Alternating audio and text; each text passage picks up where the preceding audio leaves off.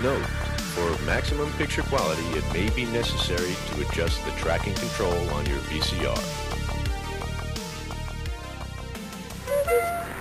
Rum-dee-dum, rum-dee-dum, deedly-dee, deedly-dee, rum-dee-dum, dee-lum-dee-dum, deedly-dee-dee-dee, rum. Yep, this is the Christmas episode for Just Your Trekking. And this is how we're starting, with a nice jolly theme, because this is a Laurel and Hardy episode, apparently. And, welcome back. Wow, you're rusty. There's some WD-40 on those pipes, brains. I think. On those brains. This is a Just Your Trekking. Welcome back, Liam. Hi, how are you? I've missed you. Thank you, I've missed you too. Shall I introduce the show? Yeah, go on. Okay, this is Just Your Trekking, a podcast where we're on an adventure to watch a century of cinema. God, I am Cinema. fucked. A podcast where we're on an adventure to watch a century of cinema, decade by decade, year by year. And this is Christmas. And I'm one half of your host, Liam Delaney. And with me is... Hello, I'm Ollie Jones. How are you doing? I'm very tired. That's what I am. I'm incredibly tired. I think you can tell. Yeah, it's been a while since we've recorded together. Probably almost like nearly 2 months, maybe. Probably about 2 months, yeah. That's about, yeah. It's Halloween. I tried to keep it going in your absence, but I managed to get one episode done. That's about it. I've tried to get one with Brandon done, but that hasn't happened. But you've got some new digs now, haven't you? So we hopefully might be able to get back on a schedule. Yeah, I think we'll be able to get back in a schedule in the new year. Yeah, I've effectively been homeless for 2 months, just staying like on like friends' sofas. Well, you've stayed on a podcast regular Paul Naden's couch, I think. I have been. I've been in Paul Naden's spare room. But yeah, I've finally got a place sorted for the 14th, I think is when I move in. Yeah, it is. Awesome. So hopefully this period of like 2 months of just like transience will be coming to an end, and we'll be able to get into a schedule again and record, because I'm raring to go for the 30s. That'd be really fun. But you've got to be excited though, because you must be pretty close to the seaside. Yeah, totally close to the seaside. It's about 20 minutes away. And I've already been to the Odeon there, which is on the seaside, which I really Is it a nice liked. cinema? It's quite old, but it's good enough. Like, it's one of those really quite old Odeons, you know.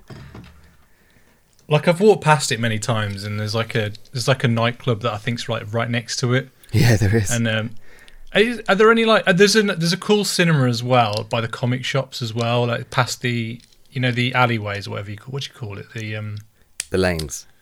The lanes, yeah. Just at the back of there's a cinema as well. Yeah, there's the Duke of York cool. cinema, which is yeah, it's beautiful. It looks more like the Electric or something, a bit more boutique-y. Yeah, it's arguably the oldest cinema in the UK, though I say really? arguably because there's different like ranks of what the oldest cinema is. So like there's the oldest cinema that was purposely built as a cinema, then there's the oldest cinema that was a converted theatre, and then there's like the oldest continuously running cinema. So that's like 3 different categories of who can claim to be the oldest cinema. And I think Brighton is the oldest purpose-built cinema, I think. So what's the Electric in That's the Birmingham? oldest continuously used as a cinema. Like, it was never another thing. Right, because it closed down after the 1 or 2 of the lockdowns, but apparently someone's bought it out. Yeah, apparently now, it's coming back. Yeah, so it's coming back. So that's cool. Yeah, definitely. But no, I'm really happy for you finding a place down there now. So that's super cool. Because I can't, like, obviously you started a new job, and I can imagine like you want to enjoy your new job, but because of your situation, it's probably been hard to kind of settle into it properly. It's been so hectic because like I've been like moving pillar to post. Like, honestly, Paul's been so lovely to put me up for a while, but just being able to give me some like stability and not having to like find a new Airbnb or hop on another train and stuff like that, which really was like the first month, which is just so tiring. So yeah, I'm back in Herefordshire for like about 2 weeks, and then back to Brighton, I think, and hopefully moving in just after that, which would be fun. Awesome. Yeah, that'd be great. That'd be great. So, have you been watching any films in the past couple of months, or? Well, I think that's the part of the thing that I've been so stressed about. It's because I've been watching so little amount of films, because it's like my normal habits are just like not available to me. So I've been only catching up whenever I can. Though, honestly, for me, I haven't been watching a lot of films. For like the normal person, I've still watched a ton of films. Well, I've literally watched 3 films since we were last recorded, because I've been working back to back on several music videos. So I've only watched Ghostbusters, which I haven't seen yet. I did listen to half the episode that you did with Rob and James. I've turned it off when you started talking about Afterlife, because I want to watch it without spoilers. I was actually quite pleased with that episode. I felt like I was enjoying it. Yeah. Like when we did Frankenstein and Brain Damage, I felt quite tired because I was in the middle of production of a music video, but I refreshed for Ghostbusters, so I felt like I was on form. It was just a shame you weren't there for it, but don't tell me that my lovely Frankenstein episodes were boring because you were asleep. No, I don't think you were boring. I think I was boring. I was half asleep, I think, during those. Like I just feel like I didn't do those films justice. That's what I'd like to, because it was one of those, like, I watched them like a couple of hours before we recorded, so I was like, oh. So it's like, you want to give yourself a little bit of time to kind of process it. Well, spoilers for today's episode. Well, yeah. The other film I watched was a film called Lords of Chaos. I don't know if you've heard of that. I can picture the front cover, actually. It's I can picture the front cover, but I don't think I've ever seen it. Which is about the black metal band Mayhem, which is part of the Lords of saga. So you've got Lords of the Flies, Lords of War, Lords of Dogtown. This is what we had to pause for and do to come back to. No, it stars Rory Culkin, Macaulay Culkin's Succession. Brother. No, is that Succession? Is he Succession, Culkin? Was he in Mean Creek? He may have been in Succession, but I don't think he was in Mean Creek. Rory Culkin. But anyway. I need to check if he's in Succession, Culkin, because I've watched a whole one episode of that now. So I'm on board with all the stuff online. No, it's Kieran in Succession. But Sigur Rós did the music for the film. Oh, nice. Kind of like the instrumental kind of stuff. Because black metal. Yeah, it doesn't quite go down well. But it kind of tracks their mayhem from the beginning to the end, because spoilers. That's all the church burning, is it? Yeah, so it's about the church burning, which, I did that music video called Burning Churches. It's about the guys that these guys that burn the churches. So you've kind of got churches. Yeah, you got what's his name? It's Varg, who he was the bassist of Mayhem, but he had his own kind of side project, and they were called, I've forgotten what they were called now. Burzum. And the Rory Culkin plays Euronymous, who's like the guitarist of Mayhem. Yeah. And I listened to a podcast documentary about this, actually. Yeah, because Varg actually killed Euronymous, basically. Yeah. But he said he did it in self-defense, but he did stab him like 120 times or something like that. Right, so sometimes you got to be sure. Yeah, you've really got to make sure. But and another member of the band also killed killed a man as well and stuff like that. It was all really fucked up that time in where is it? In Sweden. Norway, I think it is. So yeah, it's was it? I think it's Norway. Is it Norway? Yeah, Norway. Sorry, yeah. But yeah, the original singer, who was called Dead, and he committed suicide, and then Euronymous actually took photos of him and used him as the cover for one of their first album or EP or something. To be fair, Dead probably would have liked that. Yeah, but the film itself wasn't great, I don't think. Okay. It kind of felt like people playing. Do you know what I mean? Like, it didn't feel true or honest or real. Fair enough. It just felt a bit kind of fake. Which I know it's a film, so it's going to be fake. But I don't know. Do you know what I mean? It didn't feel kind of Didn't feel lived in. But then, other than that, I've watched a film that I think you've watched as well, which we'll talk about together. Yeah. Okay. Yeah. I mean, I've watched since we last recorded, I watched loads, so I can't start going through since we last Yeah, recorded. it's fine. Cherry pick. I'm kind of trying to catch up with the big releases, really, because like Oscar season's coming in now, and they're starting to pump them all out. So I watched like Benedetta, which is awesome. I fucking loved it. Oh yeah. No, I was going to say Thomas Anderson film. It's not Thomas Anderson. The new Paul Verhoeven movie, which is proper like kind of like historical Christian drama mixed with Verhoeven kind of exploitation, like violence and sex. It rules. Like I'm trying to think. Was his last film Elle? Yeah, has he done one since? Yeah, because I liked Elle. Elle was really good. Yeah. I caught up with The Last Duel. How was that? Was totally unfairly like just shat upon at the box office because people just aren't going to go see movies like this anymore. It rules. I loved it. Such a good film, like really underrated. And even like Isn't I it thought a bit Rashomon-y? Yeah, it is. It totally is about like seeing this thing from 3 different perspectives. And Matt Damon slightly out of place in a medieval drama. Ben Affleck surprisingly not. Ben Affleck's surprisingly kind of like dialed in to like a weird medieval French kind of drama, which I don't think you'd ever kind of cast him in. The pictures of him, he's like completely clean. Has he got like one? No, has he got like a little tufty goatee? He's got a little tuft on his chin, I think. Chin. But he's got that kind of bowl-headed cut, hasn't he? Yeah, he has. Yeah. But he's really got like, the kind of like dukedom, like playboy kind of down. It works. Like. Yeah. Adam Driver, just brilliant. Yeah, go Adam Driver, awesome. Like Adam Driver. Really recommend The Last Duel. I haven't caught it with House of Gucci yet, which I really want to watch.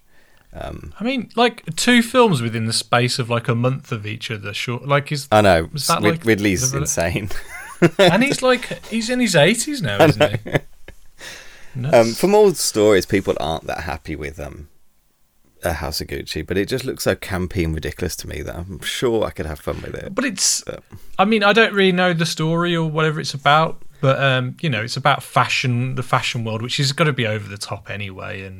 Doesn't Gucci now run by Tom Ford or whatever, the guy who directed Serious A Single Man and what's it called? The other one that he did, Nocturnal Animals. Yeah. Is he in the film, I wonder? I don't think so, because it's about the kind of murder of the patriarch, isn't it, in the 80s? Right, okay. I think it's it basically looks like a kind of very expensive, like, I don't know, American Crime Story or like kind of thing to me, like just high camp and like stuff like that. Well, they did one of those, didn't they? Didn't they do the Versace one? They did Versace, yeah, with the serial killer, yeah. Yeah. Oh, Tom Ford is in the film. Oh, is he? He's played by Reeve Carney. Okay, don't know who that is, actually. Neither do I. He looks like he's a musician. Carrying on, I watched Tick Tick Boom, which fucking rules. Yeah. Absolutely fucking rules. One of the best films of the year by far. Andrew Garfield has got to be up there for like best actor this year. Also talk about him in a bit, but I also watched The Power of the Dog, Jane Campion's new film. Again, that fucking rules. That is like best of the year for me right now. It's so good that that's on Netflix, and I think Benedict Cumberbatch is a serious contender for best actor. He's really, really fucking good. We'll talk about him again as well. We'll talk about him in a bit, and he doesn't have a shitty wig on. I also watched The French Dispatch, which I've slightly cold on. I want to watch it again. I don't like it as much as I liked his previous films, even though I didn't like Isle of Dogs. But did you know I loved Isle of Dogs? I like the animation. I just did not get into it at all. It just left me cold. Like the whole thing left me cold. No, I really liked it. I did. Like the only film of his two films of his that I kind of probably need to rewatch is Bottle Rocket. I think it's just because it's one of his earlier films, and I don't think his style had fully kicked in. Obviously, I mean, when Rushmore, like that was. he was set then, wasn't it? That was like... Was that 4 years later or something? Yeah. Yeah, and then Darjeeling is another one I think I really need to revisit. I quite like Darjeeling. I've seen it a number of times, almost accidentally. And at some point it kind of just started clicking with me, I think. But I liked French Dispatch. Like, it's such a huge project, like such a feat of like filmmaking in a massive way, that I loved watching it. And I did like watching it, and I did like but I didn't quite get into it. I think it's the anthology aspects of it. I think that always quite happens with anthology films, because you're left with smaller stories and small amount of time to get to know characters and stuff like that. So I think that might be worthy if I just gave another watch, really. There's definitely stuff I really, really, really loved in it, but stuff that I almost couldn't even tell you about because I barely remember it. Really. Like, Jeffrey Wright's amazing in it, though. That's one thing that's really stood with me. Yeah. No, I do want to check that out. Yeah, you should. It's definitely, like, just in terms of like him bringing all his stuff together, you know, the kind of moving scenes and sets, and just the very intrinsic kind of control over movement on sets and stuff like that. It's such a feat. Like, is he doing like the aspect ratio shifts again and things like that, or? Definitely, but I didn't notice so much shifts apart from it all being really in like a one aspect ratio, really.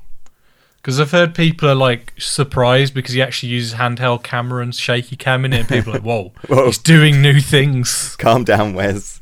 He's actually moving the camera just by hand and not like a mechanical tripod thing that were proper like whip pans or like kind of, I don't know. And kind of last of my new releases, because just to go back though, the one thing that annoys me is people moan about Wes Anderson doing all the same stuff. Yeah, but that's kind of what I like about Wes Anderson, because Wes Anderson makes Wes Anderson films. I mean, I don't, that no one else makes films like him, so I'm kind of happy to for him to play in his own wheelhouse. And as long as he mixes it up a little bit each time, then I'm totally happy with that. And, as long as the film's good, I don't care. There's a weirdness to, like, his stuff is so exactly Wes Anderson. There's a weird element that people watch and go, oh, he's just doing the same thing again, but he's not. He actually, like, he isn't. It's just that's how his stuff looks like. I don't know. I like just the performance he got out of Rafe. Who is it? Is it Ralph Fiennes? No, which Fiennes is it in? Exactly. No, I can't even think. Grand Budapest Hotel. It is Ralph. I was going to say the Exotic Marriott. The other I was going to say that one. The hotel. But yeah, his performance in that is almost like an animated character. He's so like perfect. He's almost like one of those kind of like Pixar kind of like. I think Budapest remains his masterpiece. Basically, you think so? I think, like, it's not my favourite Wes Anderson. No, Life Aquatic is, but I think Budapest is his kind of masterpiece in that kind of storytelling.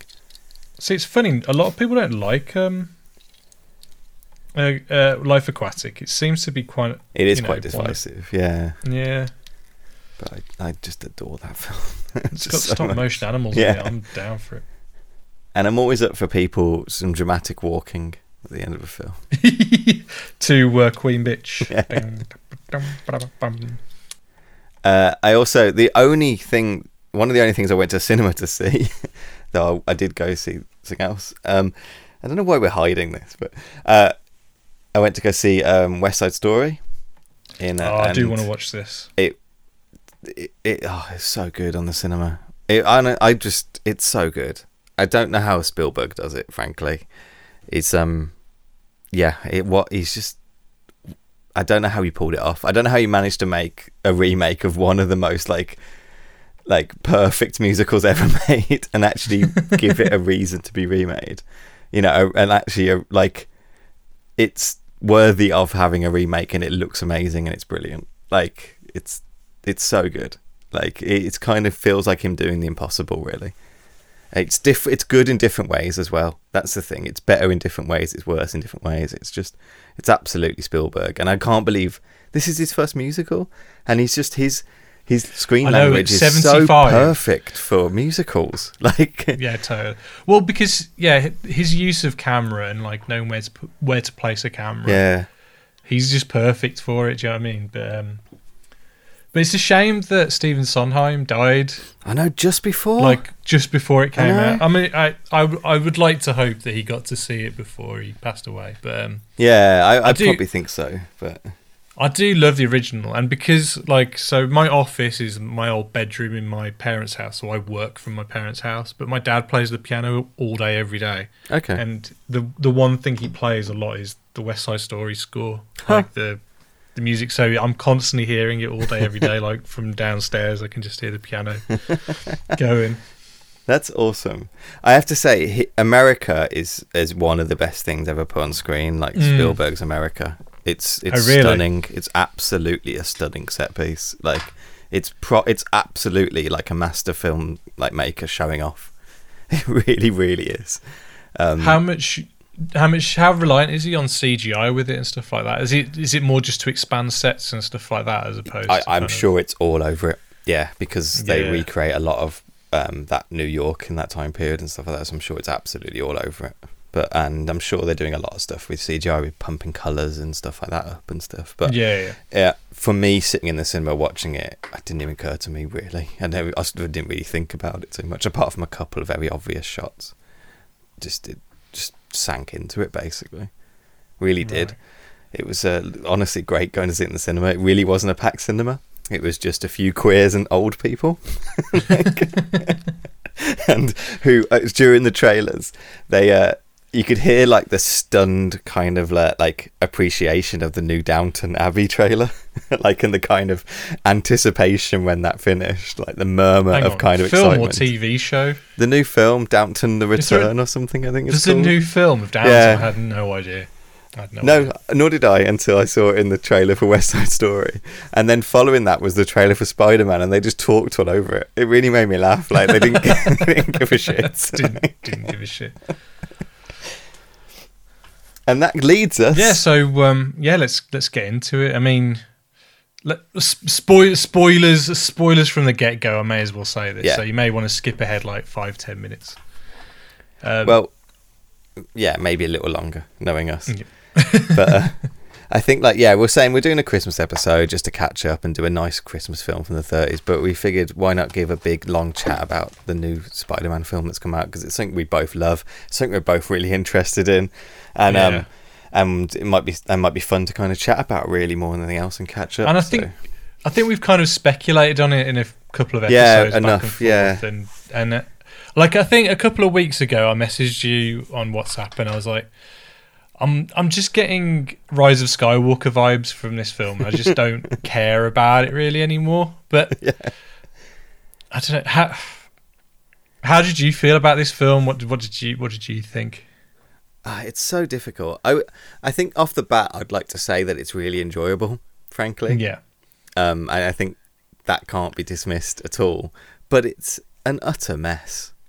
It's an utter mess of a film, and it's baffling how much. I don't know. I feel like very lonesome in this opinion. No, I'm 100% with you. I think the things it's got going for it is that Tom Holland is fantastic, and I think he's really good. Yeah, he is. I think Zendaya is really good. Zendaya knocks out the park. Yeah, she's really good. But like you said, it is a mess, and I think some of the big moments in it, the big spoiler moments, I think for me are really fumbled by really lazy direction or just without beating around the bush. When Tobey Maguire and Andrew Garfield are introduced into the film, it's in a dining room, and I don't know if they're trying to subvert your expectations and kind of downplay it a bit, but everyone knew they were going to be in this film, and I think they could have had their introductions. I think they could have done so much better on those introductions. I really do. I absolutely agree that it's so funny. And it's just so lazy when they come in. It's just close up, wide, close up, wide. And then you look at films like what Sam Raimi did, and the camera's always flowing. It's like it's John never Watts stopping. Is not a good director. And let's be honest. Spider-Verse did everything this film did and did it 100 times better. Now, Yeah. don't get me wrong, I enjoyed this film. I had fun with it. I enjoyed seeing Tobey Maguire. I enjoyed seeing Andrew Garfield. But like Spider-Verse and Spider-Man 2 are hands down like they're the what do you call it, the top of the totem pole. They're what you got to kind of reach for, and this film did not for me meet those films in any stretch of the imagination. But like the way they introduce like Peter B. Parker in Spider-Verse is just fantastic. Yeah. And I don't know if having 2 extra Spider-Man kind of muddies it a bit. Maybe if it was just... I think there's so much in this that muddies the water. I think that's like the thing that I can't stop thinking about is how much everything in this film muddies the water to goes against what it's trying to do.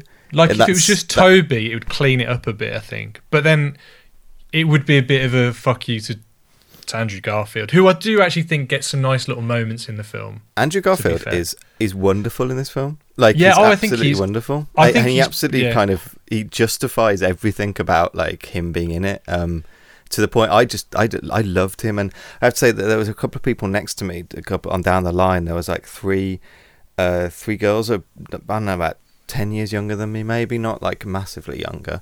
They just were all over him. They were so excited for him to be in it. They were cheering when he walked through that portal, when he took his mask off and stuff like that. They were so excited to see him, and that's what they're aiming for, and that made it really fun watching for me. And the best bit in this film is when Garfield saves MJ. Oh yeah, that's the best scene in this whole film, and it's because it's got the 2 of the better actors in the film doing it.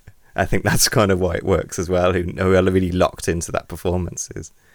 Yeah, I mean, like when I saw the trailer and like she's falling and Peter doesn't get her or whatever, like at the MCU, I was like, she's gonna get saved by one of the others. Like that's kind of like, I was gonna say this. There's nothing that happened in this film. Actually, that's not true. There's one thing that happened in this film that I didn't know was gonna happen. Like, right. We sat down when we chatted about this, what speculating what's gonna happen, and we just knew everything. And I didn't think that I was like any kind of insider details or anything. Do you know what I mean? Yeah. But like the trailer just left so much like stuff obvious. And the only thing I said to you that I think Toby's gonna die and give the line to Tom. And so that's the only thing that didn't happen, was that they just gave it to Aunt May instead. But they do almost like, you do think they're gonna kill Tobey Maguire. He gets stabbed by he gets impaled by a giant spike. And then he kind of is all right after that. So funny. That line of like, I've been stabbed loads of times before, is both kind of like shitty. Like it feels like they edited around something. Like maybe even edited around him dying. But also kind of funny as well. Like that was a weird bit of this film. Like, what did you think of Tobey Maguire? I thought he was great. I really did. I thought he was good. I really, really did think he was good. And he had a proper amount of like they did a proper amount of work to separate the 3 Spider-Men, and he was bringing that kind of elderness to it. Mm-hmm. But it's like the shitty thing about this film isn't the people in it. That's why because I think, like I said, I think the acting is really good for pretty much most people in the film. And I think the thing I can really praise this film for is they nailed the 3rd act, which I think that's where all that's where it all comes from. I think that's where all the goodwill comes from, because I think I think Jamie Foxx was probably one of the weakest links. He really was. And the lizard. I have so much questions about all this kind of the villain stuff. They honestly only really needed to have Dafoe in it. Like honestly, nothing really would have changed if they just had Dafoe. Like, I quite like Melina in it. Like I like Melina, but he has nothing to do. Apart from the first part, he absolutely just gets written out. Like, what is he doing between the apartment fight and the statue? Like, this is what I was wondering, because we know he's good now. Are we meant to believe? Has that explosion damaged his chip again? Damaged the chip or something? Yeah, because he just disappears, and it's like, hang on a minute, why was he not in the science labs with? Yeah, why didn't he go and help Peter or anyone? It didn't make any sense to me. Like, and they do a really shitty fake out that he's still evil, but we know he isn't. Like, it was a shitty fake out. They just put him in there because they forgot to put Melina back in the film. It felt like at the end. Like, my friend was joking that he went to go see a Fiddler on the Roof, in that time. Oh yeah. But it's so just, he doesn't do anything after that, and it's really annoying because even his fight, the first introduction is Melina, Doc Ock, and it's not got that vibrancy of like Sam Raimi, and you instantly are like, this is like poor quality, like copy of Sam Raimi, and I think it never quite gets past that with Doc Ock. I think I mean, Melina's good, but it never quite gets past just being a poor copy. And I think so much of this film is hampered by COVID shit. I think like the introduction of them in the room is a COVID thing. You know, just them walking in and how they're blocked in that. Do you think so? I think so. And why? I think why is that though? No, they could do like so many different things with like. Oh, there's different things they can do. You think it's Tom Holland Spider-Man, like in silhouette, like zipping around, and then all of a sudden it's revealed it's. I don't understand how they didn't do anything like that in this. And it's just, I think it was just Andrew really Garfield just hiding in tunnels for like. It just felt really lazy, and I don't know. I think I really hated the first part of the film. That's what I really wanted to get to. Like the blocking in the kind of set pieces with like zapping them into like the little chambers. That felt really COVID stuff. That felt like none of those actors were there. Yeah. At the same time at all, and it was shit. It was so boring. Yeah. And they had to get so far in. Like I kept on checking the time. It was like over an hour before like anything kind of started moving in the plot, and it was all set up, and it was so much crappy setup. Like the whole beginning of it with him being hunted by the police because he's Spider-Man, like Happy and May splitting up, them moving from their apartment, the InfoWars stuff, like him being arrested by the FBI, Happy also being arrested by the FBI, the introduction of like Matt Murdock, the relationship problems with him and MJ, the first day at school, him going to Doctor Strange to do the spell. I hated that scene with the teachers so much. Oh, it was so bad. Like, and yeah, him going to Doctor Strange to set the spell up. Doctor Strange saying he's not going to do it. Doctor Strange then doing it. Like, it's a lot of. It's also like Sandman. Like, I'm good. I'm bad. I'm good. I'm bad. Like then the MIT stuff, having to go to MIT, we're all going to get in MIT, which is a dumb thing to anyone to think. Them all not getting in MIT, then him going to decide he's going to talk to the lady on the bridge. Like, this is a whole hour, and it's just paced so badly. Like it's rushed. It's got so much to talk about. It's not giving any breathing room whatsoever. It's muddled. It's pointless. Like, there's absolutely no reason for them to have to write into this script to move to Happy's apartment. Doesn't need to be there. Yeah. Like, Happy basically doesn't even need to be in this, frankly. Also, this is meant to be set like a couple of days after the previous Spider-Man film. And let's just say he's had a few Twinkies in between these films, so he doesn't look the same. It's just annoying. Like, I found it just muddled, and they're finally trying to give, like, you know, Marissa Tomei stuff to do in that beginning section because they've got plans for her. Yeah, and it's finally they'd start doing it, but they give a crap to do when really what they should have done is just stripped it away at the beginning, and it should have been about like Aunt May, Peter, and like MJ. Just get them that first bit of the film, get that nailed. Don't worry about the stupid set pieces like MIT and stuff like that. That was a distraction for the plot, you know, because it ultimately was. Even like Doctor Strange felt like a distraction to the plot in this, like the huge fight throughout the Mirror Universe, which was cool, but it all felt like just distraction from me sitting there knowing that 2 other Spider-Man are going to be in this, and all the villains are. Like, do you know what I mean? It just felt like, oh, get to it. Like, I'd rather have that more up front. The one thing I was confused about, okay, so at the end, he said, no one should know who I am anymore. Mm-hmm. No one knows who Peter Parker is. Okay, does that affect then Andrew Garfield and Tobey Maguire? I don't know.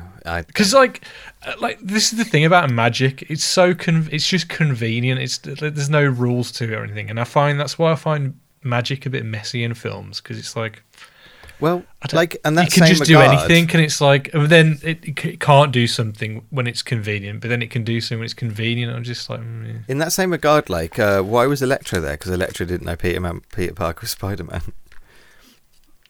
Like, exactly, why, yeah, and why was Venom in the film? Because Peter Parker doesn't even exist in his universe, so that doesn't make any sense. Like.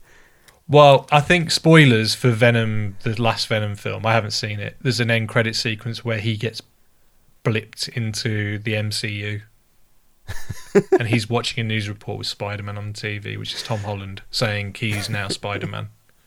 Really? Is that the end of So Venom I think the whole idea is the setup was that people thought, Tom Hardy's in the MCU now. He's not. He blipped into the MCU, left a symbiote, and then blipped out again, or whatever it's called. Yeah.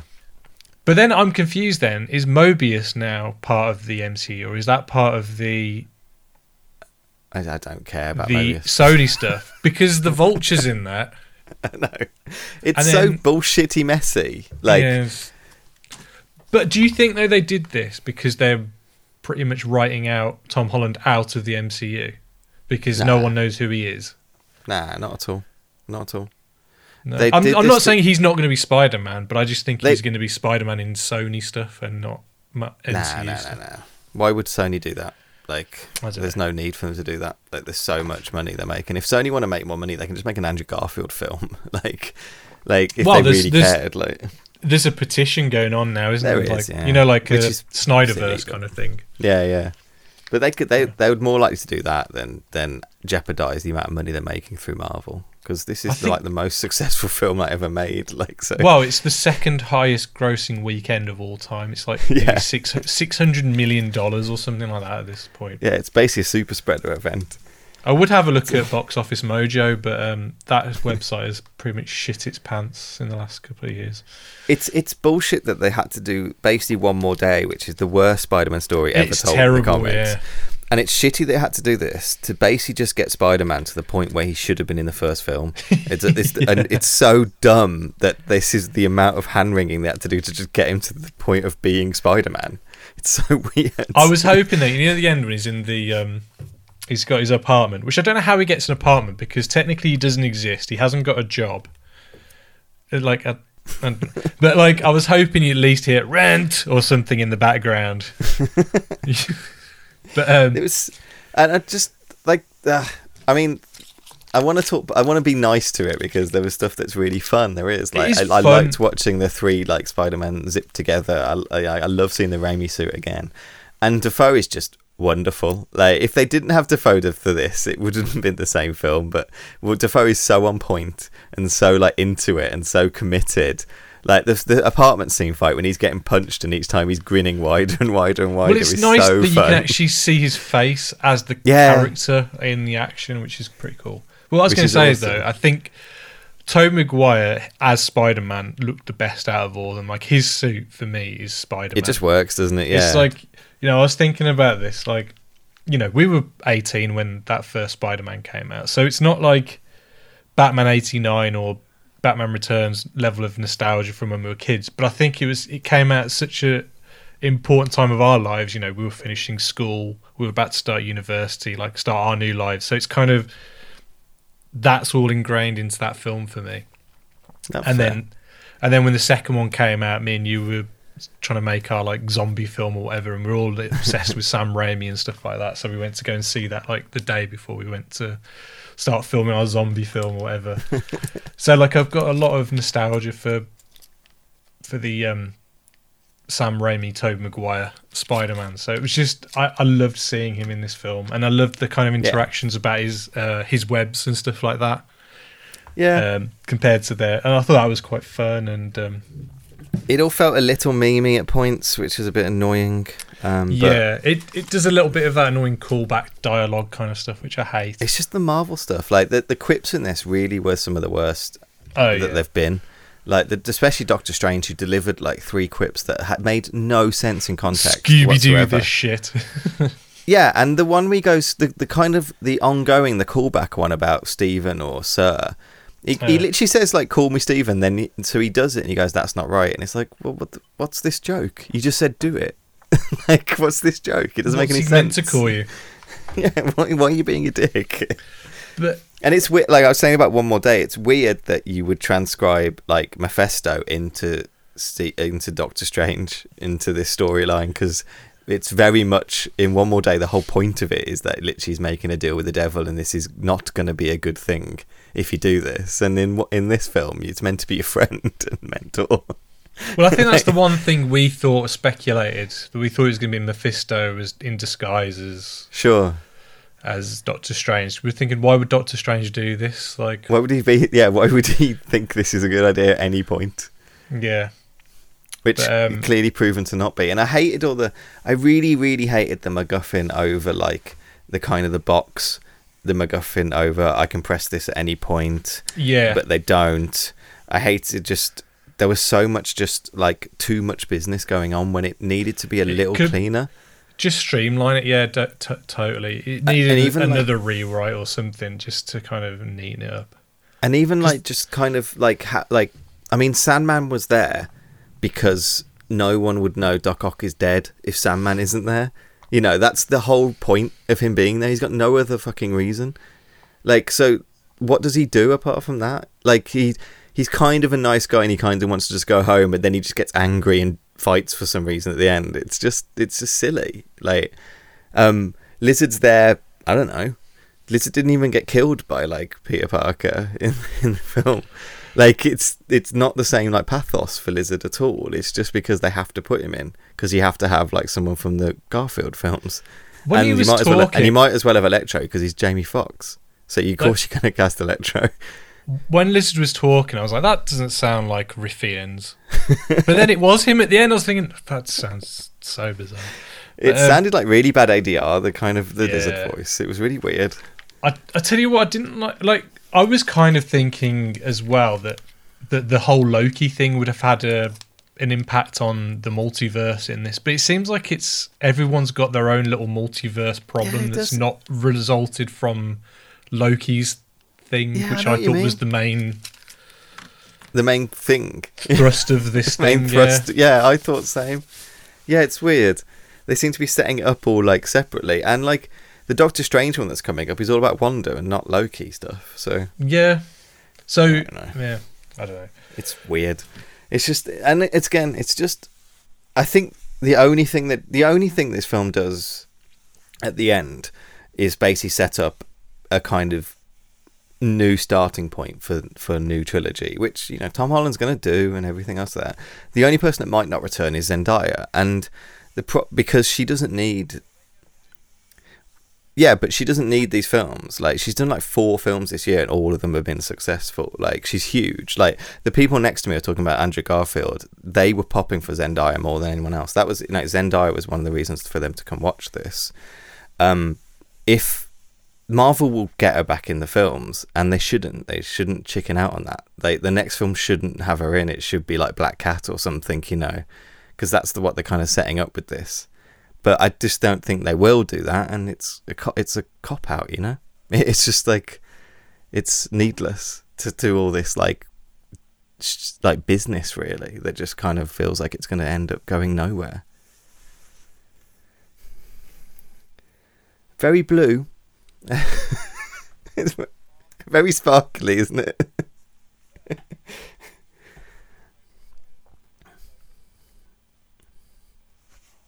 Oh, I didn't notice that at all. What did you think of J.K. Simmons? Bit pointless?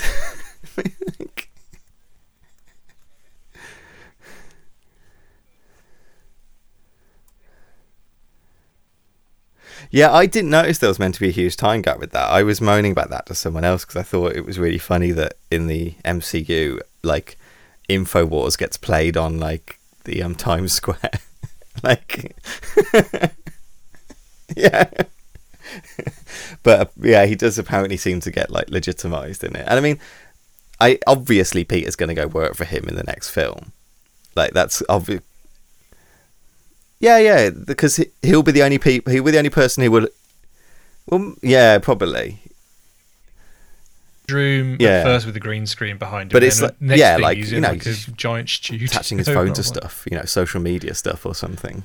But like, because it makes sense that he's the only person who would just hire like an undocumented person. I was thinking, like they've set that up, kind of thing. Yeah, that's what I was thinking. But, like his own little Twitch channel, or whatever it's supposed to be. It's like not funny. Like, not one point was he felt like JJ to me. Do you think he'll like end up being a runner or something like that, or a cameraman to kind of, because he won't be a photographer? They did a good, funny joke about Alex Jones with it, and he'll it be does getting make kind footage of of sense. Spider-Man, but kind of the point about JJ is that he's a nice guy. Like deep down, that's almost the point of him. That he's like an honourable guy. Yeah. He's got his kind of morals, and they're ultimately like good-hearted, you know, like even if he's like places them wrong. But I think to put him into InfoWars, he needed the flat top. I don't think you could ever say like Alex Jones. He has his own morals, but at the heart he just wants to be a good person. No, he doesn't. He's a grifter. Like, and I think it's a bit weird just putting JJ as a grifter. I think. I don't know. I shouldn't be concerned about a minor character like JJ, but it's played weirdly to me. Like, it just played a bit odd. Yeah, in the first Spider-Man film, he doesn't give up that Peter Parker is the one that took the photos. Do you know what I mean? He kind of kept that to himself.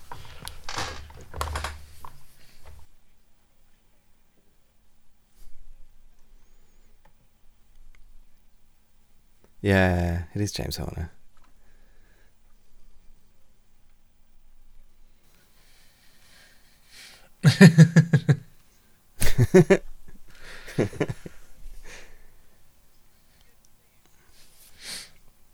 It's so flat.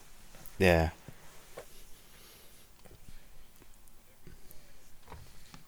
No, I agree. I'm trying to think if there's anything else to talk about. I quite like the music. What's his name? Giacchino did a decent job, and he kind of mimicked. I think this is a really dumb thing to say. I think.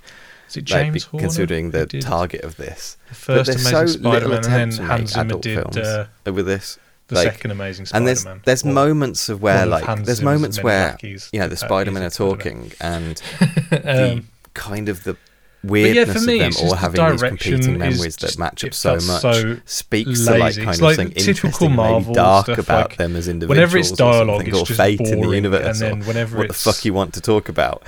Like and action, it's just over the top CGI kind of stuff that's put kind of memes in, like, and it's just it's just so, and quips in, and it's just like you could have been pushing for a little more with this. You've got like Andrew Garfield may win an Oscar this year. You know, he might be nominated for one, and Tobey Maguire is.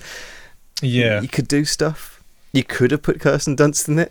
You could have maybe had something for Zendaya to do.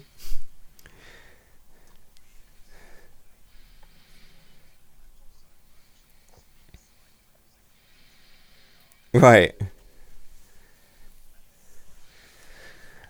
I think considering the story they would...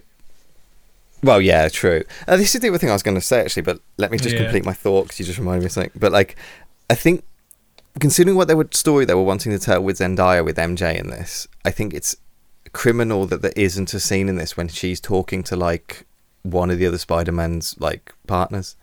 Like, about how difficult it is to love Spider-Man, how difficult it is to be in the relationship, how dangerous it is, the stuff that's happened to them over the years, what have you. Like, just one that scene would have for played each of really those nicely. They went back home and there's nothing like that in it, because just to kind of see like, Kirsten them in Dunst doesn't sell their toys. Environment. I mean, I don't know what. That's just what it feels like. We have to have like the lizard in it or something.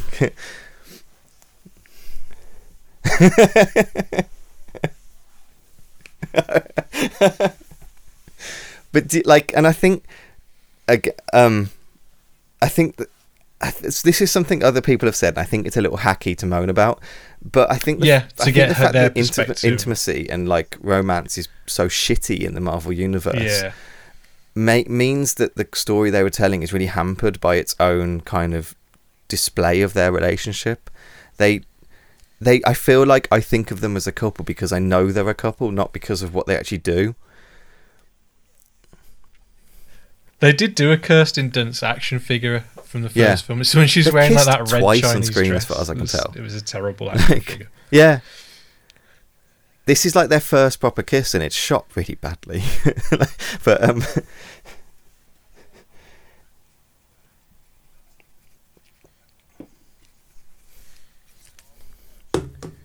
oh yeah, it's not good.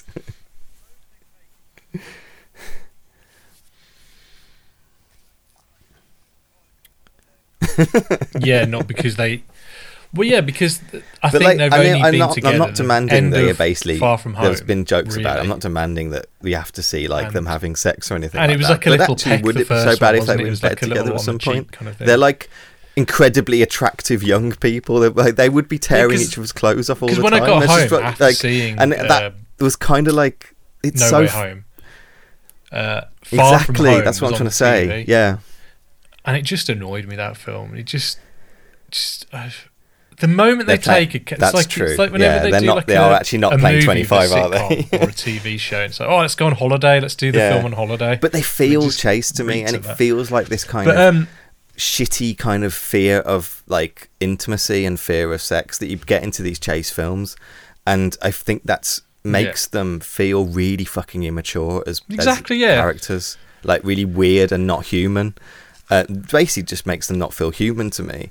And I just think there is a way to remember these are Disney make films. These more romantic, and I think the very fact that you had, even though in real life they're 25 years old, they're still playing, but they're much more romantic films than these that are meant to be. Like it's much more about them. They're as a meant couple. to be like, quite chaste. You know what I mean? Kirsten Dunst was an absolute icon. Yeah. The kiss is so iconic. Like in the first Spider-Man film, like and like they even aped, like there's a bit in Spider-Man 2 when they're resting on the webs together.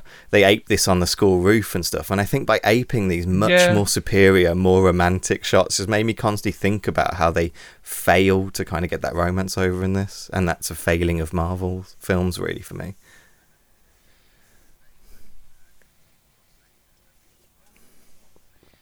It's so bad. Oh, sorry. That one's all right. I thought you meant a different rooftop theme. Oh, yeah, they have swirling love themes and things like that. And, like... Oh, yeah.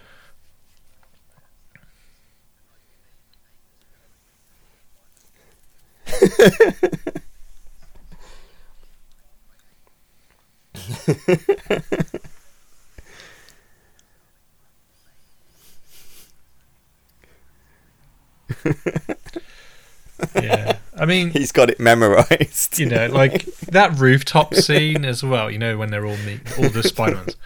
But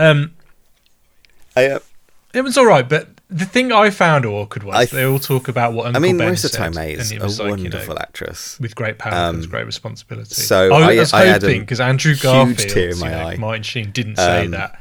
He kind of said this really long-winded They really nullified it that was, by what they did before. And I wish he'd start saying that it was meant to be this shocking, quick event. And while they do their little quick kind of stumble around quite fine for a while. Great responsibility. He's still going with his she's dead. You do good things and I don't know. I thought it was a really effective scene. It made me cry. That Martin Sheen had to I say. think it's a shame because they've misused May. What did you think about killing Marissa Tomei? And then they've basically just fridged her.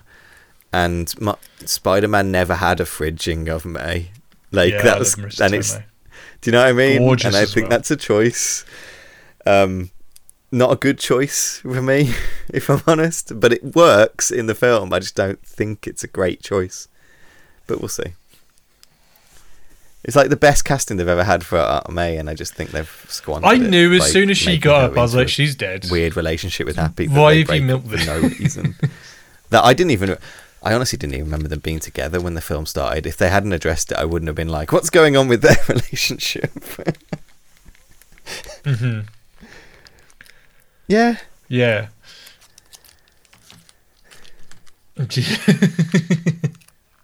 I know what you mean. It's very chase, yeah. Like holding hands is kind of like what people do. You know what I mean? If that... I just find it very weird. Yeah.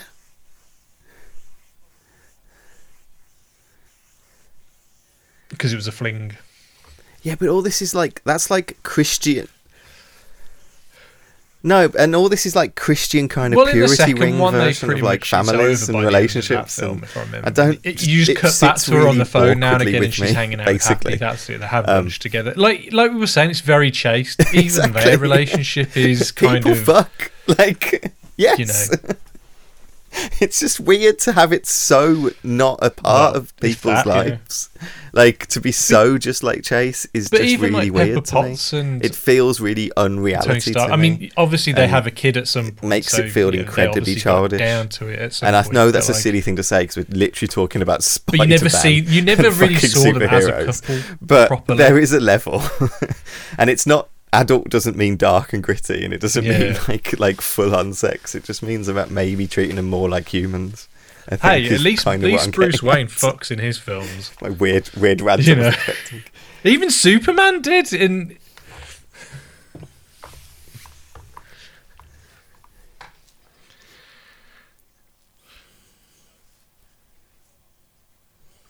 Yeah. Yeah.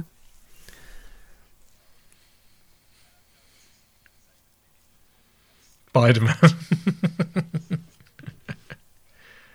It's so good.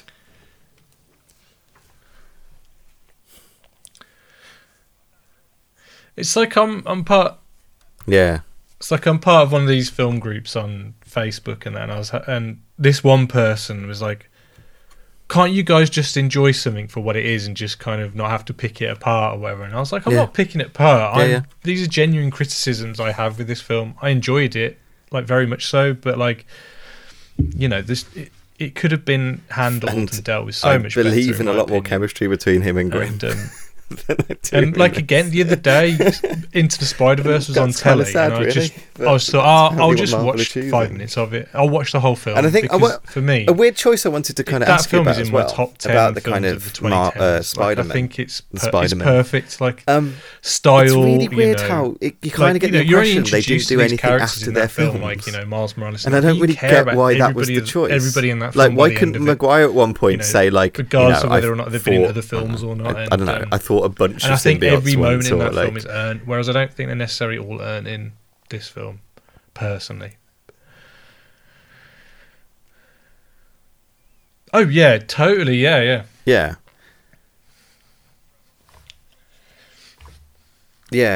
There's a point with Andrew Garfield because the Electro doesn't die in Amazing Spider-Man 2. So Spider-Man. No, he doesn't. And what Electro's talking about didn't happen on film. So that's clearly them suggesting something else as like gone on between them, something a bit darker.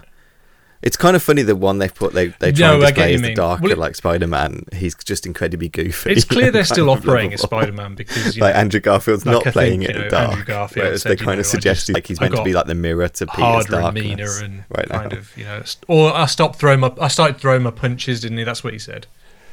And, yeah. So he's.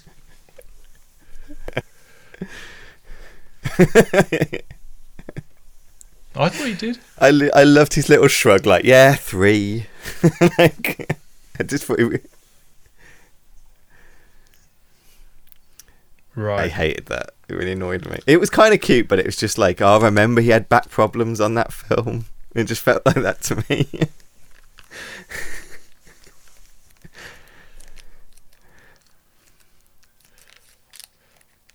Yeah.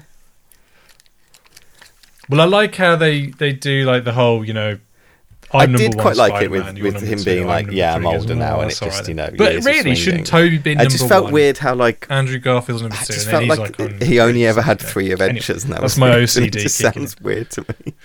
Like they could have mentioned. And then there was like I think Tobey Maguire, give the impression they had a career of being Spider-Man. Yeah.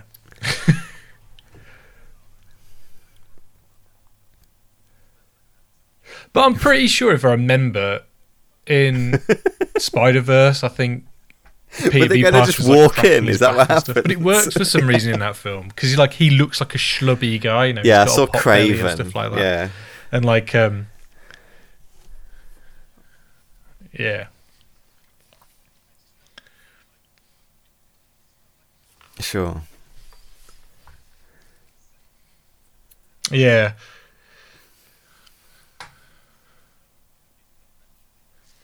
Well, yeah. I didn't quite like the visualization of the multiverse characters coming into the world. Yeah. Like I don't get it. Like it was like they were floating in the air. Like were they just going to drop down into the ocean? I don't know. Yeah, because like I noticed Rhino and stuff like that, and I was they like, just thinking, die as good people. I don't get it. And I think that could have been visualized better. I mean, I understand in terms of like trying to tell a story, it's a lot easier to show rips in the sky and he's. Well, I think it's just happenstance that visually basically that works better. It happens to Melina and I don't know, and like Norman, these characters are meant to have been pulled out. I don't, because it from doesn't moments they're actually die. apply to any of the others, which is the That's- dumb thing.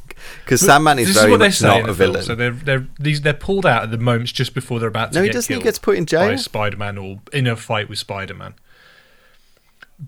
By making them good, how does that, when they go back to whatever point they're at, how does that Yeah, he stop pieces them out. not dying? But this is very clearly a Sandman from much after Spider-Man. And then 3. does that mean that the two of the Spider-Mans, Yeah, they know each other came better through at a point when because they were don't going know to each die other in their Spider-Man universe? 3. He's just a guy. He's not like Peter Parker's like friend from school or something. That's the thing that I shouldn't be so hung up on these details, but they put so much. They put so much exposition in this film that you listen to it and go, Lizard dies. That doesn't make sense. But Sandman doesn't even die. He just goes. With the writing. Peter Parker, he and then you got Defoe nailing it. That's just what made it work so much. Like, and the problem is with Willem Dafoe in this film is that it reminded me that he is so good as like they've Green worked Goblin. together or something. Sam Raimi was so good at casting these villains. That's another thing that made me thought about. There is a reason why. I don't know. Maybe Spider-Man 3 is fun. I'm not going to bash it.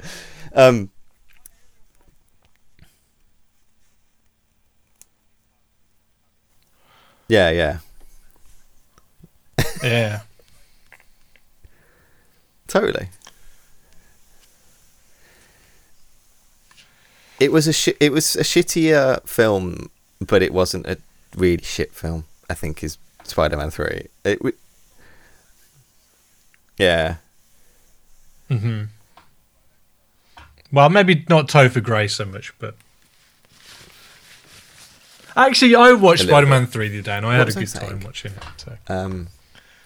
Oh yeah, and that aerial fight reminded me when I was watching it. I couldn't stop thinking about this. There's a reason Peter why Parker and Norman Harry Osborn, Osborn. the Green Goblin, is he looks like a snowboarder. Or whatever. There's a reason. But the actual staging and the shot composition, and I'm watching it on screen when they're beating the shit out of each other in the apartment, when they're fighting on the statue, when he's flying around the skies, with bombs everywhere. There's a reason Norman is like his Joker. Yeah, there was a lot of bad errors of judgment. We're not going to get it because storytelling. But I don't think that was Sam Raimi's fault. Defoe's so good they had to bring him in from another universe to prove to you that Norman Osborn is so fucking good. And it's a shame that we're not going to get Norman Osborn with this Spider-Man because it's important for the character. It's important and Defoe nails it. And I know it's a little bit of a shame. Same with Doc Ock. They're not going to do Doc Ock now. And that's a bit of a shame, surely.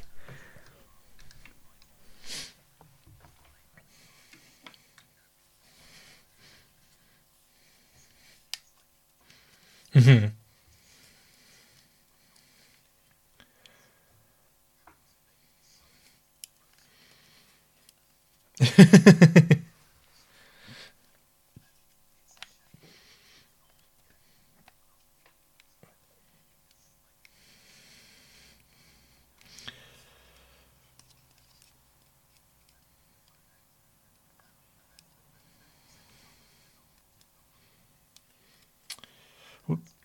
Well, I'm guessing they'll go.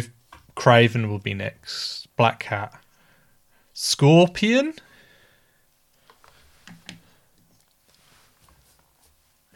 And I reckon.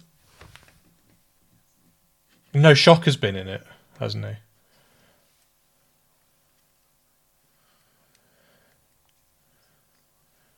Oh, I thought that was Shocker. I don't know.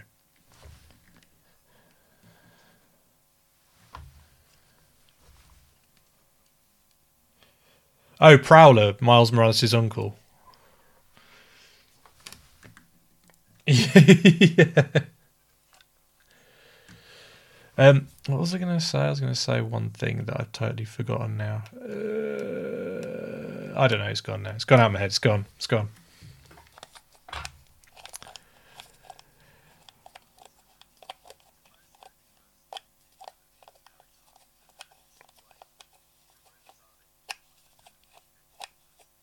Oh yeah, I think he's. I don't want to be a cameo.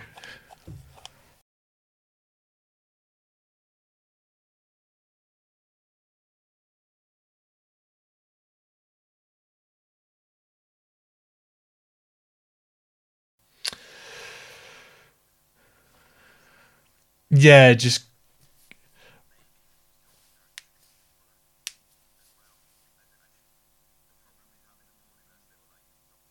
It really nullified any excitement for me. It was really I think if Andrew Garfield had like a definitive villain that was like, you're like, wow, this is amazing villain, then I think you could probably get away with just having one of each of their villains or something, as opposed to having all. But I like seeing Melina again, I have to admit, and I think that they did a good job with the de-aging. I think he looked pretty good, and I think Willem Dafoe was obviously de-aged as well.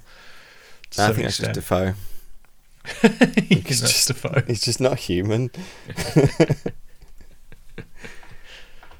I did like his hoodie costume as well. Well, yeah, I'm glad they gave him the purple hood. Yeah, I think it really worked for him. Yeah, but like when he's introduced, it's again that like his costume gets a good reveal. Like, you know, when they put the broken mask on the floor and stuff like that. But like, yeah. His reveal is just like a shitty close up, and I'm like, wow. Oh yeah, I know, because it comes out the clouds and you get the bomb, and then the next time it's just a shitty close up in an alley, isn't it? Yeah, it's like, that's not dramatic. That's not like that's your reveal, and I think it might be because I think sometimes they don't even know when the reveals are. I think the way these films are directed sometimes. I think what they should have done was, okay, you see him on the glider throwing the pumpkin bombs. Next shot, you kind of do the version of, you know, when Spider-Man puts his costume in the bin and he's like walking away. You have the shot of the Goblin costume in the bin. Yeah, him smashing and him walking away in the background without the costume on.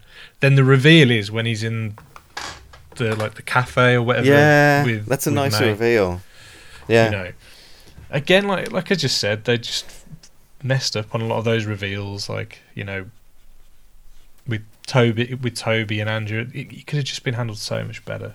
But do you think they? I think they also chickened out because they didn't put the skeletons in. Because these pumpkin buns in Raimi's film. Oh yeah, the disintegrating skeletons. Yeah, and this one they just were explosions. I'm like, no, that's not his bombs. I've watched the film Marvel. Like, why would they not show that? That's probably well, I think there is one possibility, which I don't. This is probably conspiracy theory talking, but you know how you're not allowed to show images of undead and bones in Chinese culture. Like there's a reason why WoW has like a Chinese skin that means all the bones on the undead are all covered in like a kind of skin. Yeah, you're probably right, but then that's something they could have easily like changed for I know. Chinese, and it's probably just because Marvel have no guts. Like they were like, that's a little too not family friendly. You know, it's just a tweak towards not being family friendly, so we can't do it. We'll fucking fly a guider into like a 60-year-old woman and kill her, but we won't put some skeletons on screen. I mean, compared to like Black Widow and Shang-Chi, I think it's the better of the three films. Well, I haven't seen Eternal, so I can't say. But of the three Marvel films I've seen this year, it's the better one. It's miles better than fucking Black Widow. That one episode of Loki was amazing, though. With all the other Lokis, that's still one of my favourite Marvel moments ever. It's just one of those films where you can see, for some reason, you can see so much where the problems lie. It doesn't mean it's not enjoyable. It doesn't mean I didn't have fun. I walked out going, I really enjoyed that. I wish I liked it more. And that's always key for me having a rant, I think. Like, yeah, because you can see where the potential is, and that's where the frustrating thing lies. Because, you know, and you can really see what they did right, and you just wish they kept on doing the right things more. Yeah, give it a few more rewrites, then it would would have been good to go, but yeah, it's just frustrating more than anything because, like I said, I don't want to. I'm shitting on this film, but I did enjoy it. Yeah, I know. Yeah. It's not unenjoyable, and I would be lying if I said it was really unenjoyable. But I think the first third is really shitty, and that really put me on my back feet when I was sitting there going, "Oh my god, what are they doing with this timing? This isn't how films are timed. What's going on? Like, why is it like this?" That's what I was gonna say. Do you reckon Kingpin will end up being like a Spider-Man villain again? Maybe. Because, like, I think, spoilers, he's in Hawkeye, isn't he? Yeah, he's in Hawkeye, yeah. And obviously Matt Murdock's in this, which is a shame. I'd love to have seen him in costume, at least in one scene or something. Yeah. Just because Daredevil's one of my favourite Marvel It was a nice enough cameo, but it was a bit annoying. It was just the placement of it was so annoying. They just needed to cut all that shit down more. Like, it was... They muted... For some reason, they were obsessively telling you this story about him being arrested, and also wanted to mute it within 5 minutes because that wasn't the story they were telling. And it's like, you can't do both of those things. It seemed like it was over straight away. It was complications. No consequences. After that. Yeah. They said something about Happy. Well, your charges aren't going away. And then there was a bit where Peter found the Stark technology in like the house. And I thought, well, that's going to play into Happy's legal troubles. But not that I wanted to see the Happy legal drama. I just weird that they introduced these shit and then it wasn't anything. I'll tell you what else is confusing. So at the end, when Happy's chatting to Peter at the grave, and he's like, "Oh, how do you know?" And he goes, "Oh, I know him through Spider-Man. I knew her through Spider-Man. How does he know him through Spider-Man? No. What I need to know, I need this in dialogue. What he thinks May's relationship to Spider-Man was. Yeah, exactly. like why? Why did this old lady live in Queens know Spider-Man so well that everyone's connection to her was Spider-Man? Like, did no one... I don't know. It made no sense to me. And am I to believe through magic any piece of footage or video of Peter being Spider-Man or whatever that's changed? Like, yeah, it must magic? do. Yeah. I don't know why you couldn't have just said to Happy, I was her nephew. It's not like I know everyone's nephew in the world. Yeah. It's not like I'd go, well, I'd never met you before. It's like, well, yeah, I don't tend to meet nephews of people all the time. Was that after the MJ scene? Was it after that? Yeah, I think so. Maybe he's just trying to distance himself from everyone now and just... Which was... the MJ scene was one of the better scenes in the film, and that was actually kind of cute. I did like that. But... if they don't at least do one film without her, it's an absolute cop-out, and I'll be mad at them. Are you sad to see Ned go? Kinda. He was crap in this film, though. He was a proper third wheel in this film. They had nothing for him, and now he's suddenly magic. And well, that's the thing. They're gonna. So Doctor Strange is gonna remember meeting this boy who can use magic, and he's like, "Well, how do I know him? Where do I know him from? Like, where do I know him from? Like, how does it change the scenarios in which they meet these people? The whole point is about One More Day is that it doesn't work. You can't do this. Like, but it feels weird to end a film on that. I don't know. Yeah. It's what pissed everyone off in the comics anyway, because everyone read the comic and went, well, when are MJ and Peter getting back together? And Marvel didn't want to tell that story, and all the fans were going, yeah, but when are they getting back together? Because you've set this up. Like, you've set this up, so when is it happening? So do you think if you to do One More Day in a film, you do that at the beginning of the film, and then by the end of the film it all reverts back? So it's kind of got to be. Yeah. Because it is, you're setting up a start of a story, aren't you? You're opening that story, and it's not a finish point. Yeah, but you've got to remember, though, these films they're not films anymore. Points. Yeah, they're just... You know. But, like, the end of, like, It's a Wonderful Life isn't when everyone forgot him. Like, it's the whole point is the end of it. Yeah. Anyway, speaking of Christmas films, well, it's not really a Christmas film, is it? Should we get on to our main... That's a good transition as any. Because they're both Christmas films that are not really Christmas films, as I could tell. That's a good point. So we're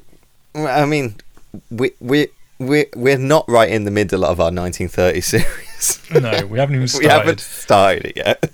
Like, But since we kind of are in the kind of mode of we're covering 1930s films, we figured for our Christmas special we'd cover a 1930s Christmas movie.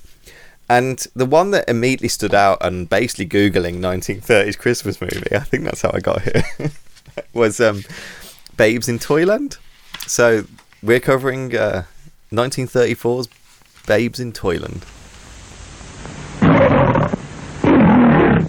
Here they come. Call out the guard. Break out the colors. Summon the Marines. Hasten the royal musicians. Thousands upon thousands of musicians. Strike up the band.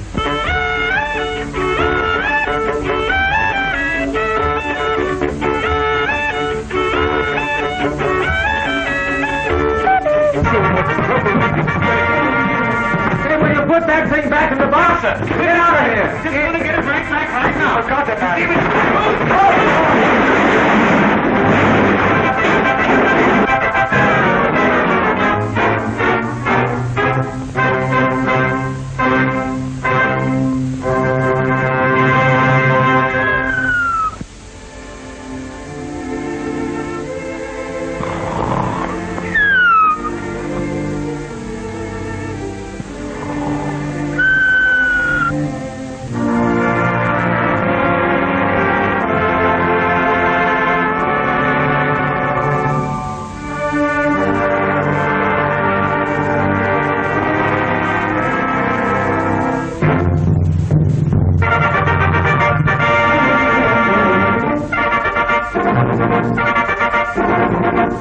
Open that window.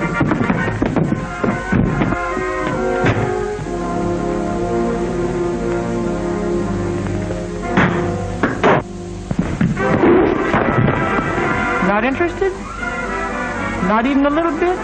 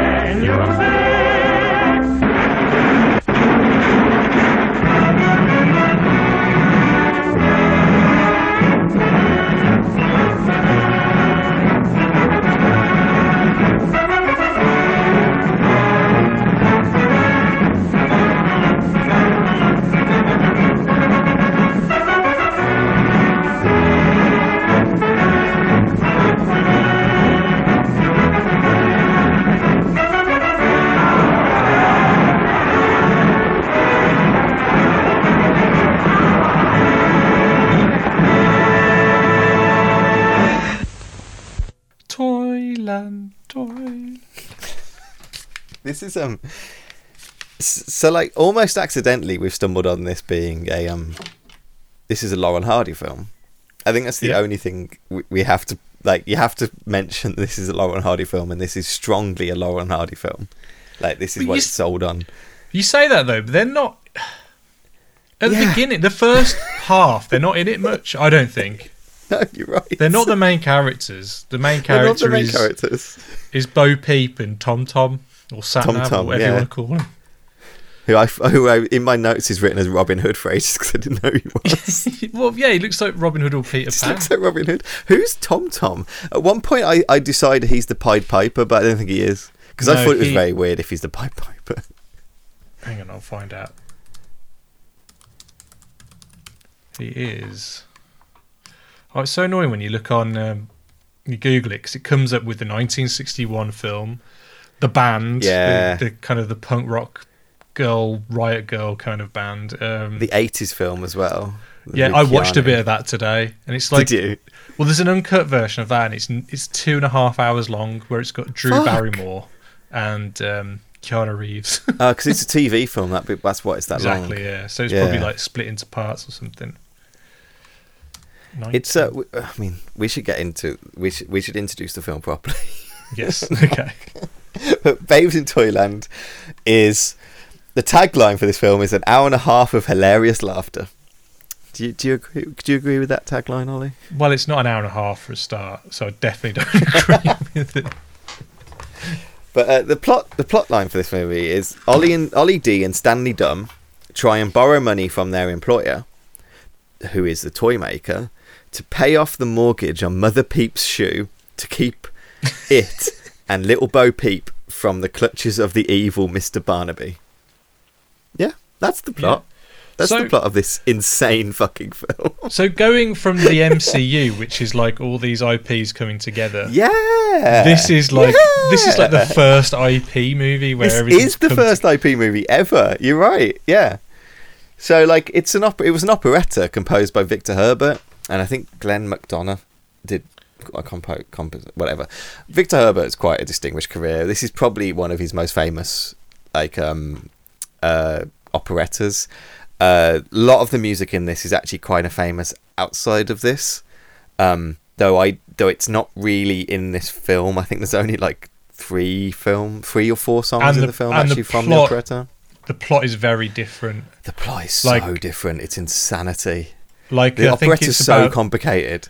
So I think the original one, it's a bit more like, Lemony Snicket's, where it's like 2 orphans go to live with this kind of creepy old man kind of thing. Yeah, so basically you got 2 orphans, Alan and Jane, who are the wards of Uncle Barnaby, and he's trying to kill them to steal their inheritance. So it is basically like... Yeah. Yeah. And when they escape, they end up in Toyland, basically, where they meet the Widow Piper and they meet Contrary Mary is a big part of the original plot, and they're trying to save him from Barnaby, and there's all sorts of stuff, like they end up in a spider's web and stuff like that, and then that's only the first act, and the second act is they introduce the master toy maker, who's an evil genius who has plotted with Barnaby to create evil toys that kill and maim people. And the toys eventually like turn on them and then kill them at the end of the play, basically. And at the end, Mary and Tom get married. I think that's it. Tom is Tom the Piper's son. Oh, I heard him being called a Piper, and I thought he was the Pied Piper. And in my notes, I literally put, Bo Peep, you can't marry the Pied Piper. You can't marry the child thief. You can't do that. That's bad. So yeah, this is completely that is completely different, and it was stupidly popular. It was so. It was 1903, I think, or something like this. It's put together. It was on the back of they did the Wizard of Oz musical before this, and they basically decided to do a big Christmas themed musical extravaganza using all characters from nursery rhymes, and they ended up with this, and it was huge. But like, it spawned countless, if you already said, countless reproductions, countless like remakes. And there was a 1960s one, wasn't there? That was that Disney? That's a proper Disney one, yeah. Yeah, that was a Buena Vista, yeah. And I think, that utilizes like kind of miniature, kind of like they shrink characters down and stuff like that. And, yeah. Then there was, I think there was a few TV specials in the 70s and 60s, and then there was like an animated version as well. There was like we said, there was the 80s TV one with Drew Barrymore, where she's like a young kid that kind of gets in a car accident and ends up in the kind of the toy. Oh, is that how that one starts? Yeah, it looks really bad though. I watched a little bit of it today, and I was like thinking, don't think I could stomach this one. It looks kind of like Saved by the Bell, kind of. Okay. Like that kind of TV stuff, but they all drive around in like toy cars and things like that, and it looks a bit fairgroundy kind of. Whereas the film we watched today was a bit more like Wizard of Oz kind of locale kind of thing, and I kind of got a bit of a Nightmare Before Christmas kind of vibe of the town square and things like that. I was going to say that I think I think there's massive influences to Nightmare Before Christmas in the way they set this all up. This is such a weird film. As we're trying to say, like, it's instead of being kind of about the operetta, instead of being about like kind of Contrary Mary and like Tom Tom and these orphans and stuff like that, it just has Laurel and Hardy stuffed in it, basically, to kind of get people into the cinema to watch this. I think that's probably the best way you can describe it. They took an incredibly popular kind of stage play, and they took two incredibly popular like comedians, just mashed them together to get people to come in and see it. Which we moan about IP filmmaking nowadays, but this is definitely what they're doing in the kind of 1930s. Oh yeah. But like as you say, it's not. It doesn't. How much of like Laurel and Hardy do you know? How much do you know about them, or how much like have you seen? I've definitely seen a fair few of them. I think just growing up, you cannot not have seen any. Do you know what I mean? They were used to like on Channel 4, and my dad's got the full complete box set. And I know at uni when we did like even though we did animation, we actually had like, you know, film classes and stuff like that, and we definitely watched a few of them. But like honestly, I could not narrow one down and tell you specifically which one I've seen. I've definitely, you know, I know the style of humor, you know, the one's a bit more dumb, the one's a bit more bossy, and you know, one's kind of high status bully and the other one's kind of low status dumb kind of thing, like that, isn't it? It's that sketch of John Cleese and the two Ronnies and stuff like that. Yes. I look down on him and he looks up at me. But like the like, I think, you know, Laurel. Is it? Which I get them confused. So yeah, sorry. Oliver Hardy's the big dude, isn't he? Hardy's the big guy. Hardy's kind of thinks he's a genius and thinks he knows everything, but he's really dumb. And Laurel thinks he knows nothing, but he's actually kind of sweethearted and kind of intelligent. It's kind of that, isn't it? Really, which has been replicated 1,000 times. Like in reality, Laurel was the kind of the force behind the kind of duo. Like he was an incredibly thoughtful writer. Thoughtful performer, probably too much. If they've ever been depicted kind of as their real selves, it always kind of shows of Stan Laurel being much more like maybe too thoughtful and maybe too kind of introspective into his own head, and whereas Oliver Hardy got on with it kind of stuff, which almost I think speaks them on screen a little bit. Mm-hmm. But I am no expert in these two. At all. Like this is one of the first times I've ever seen them in like a full, like I've seen like Lucky Dog, the first one they ever did together, which they're not even really in together, but and I've seen one of the other ones that I can't even remember the name of. It's gone out of my head now. One of the more famous ones, but makes you wonder how they met, because obviously one's a Brit and one's an American, and like I assume some sort of vaudevillian kind of. I can tell you. Go on then. So I was going to introduce him. It's all to do with Mr. Hal Roach, who from the Hal Roach film studio. So one of the biggest kind of like comedy producers at the time. He was in the kind of 20s and 30s. He was basically always looking for the next big comedy hit. I'd say Hal Roach produced almost every Laurel and Hardy film, including this one. The directors for this film as well did a lot of their kind of films, so it's that kind of in-house kind of studio production of just pumping these things out, really. Well, I know that Charles Rogers, who was one of the directors, he's a Brummie actually. Oh, is he? Cool. And I don't think he was a director by trade. He was like an actor, but kind of was part of their Pussy Party crew, and kind of got into directing some of their films. The other director, Gus Maines, he was a German director. Yeah. And he was. I think he had some claims of like child sex offences against him, and he committed suicide. he like literally a couple of years after this film. Wow. But yeah. Anyway, they were both quite established stage performers before this, and in like two-reelers and silent films and stuff like that. Like Laurel had been in over 50 features and Hardy was in over like 250 or something. Always kind of both of them were like background stooges. Most of Hardy's roles were like the tough, you know, the dumb tough and stuff like that in these silent movies and things.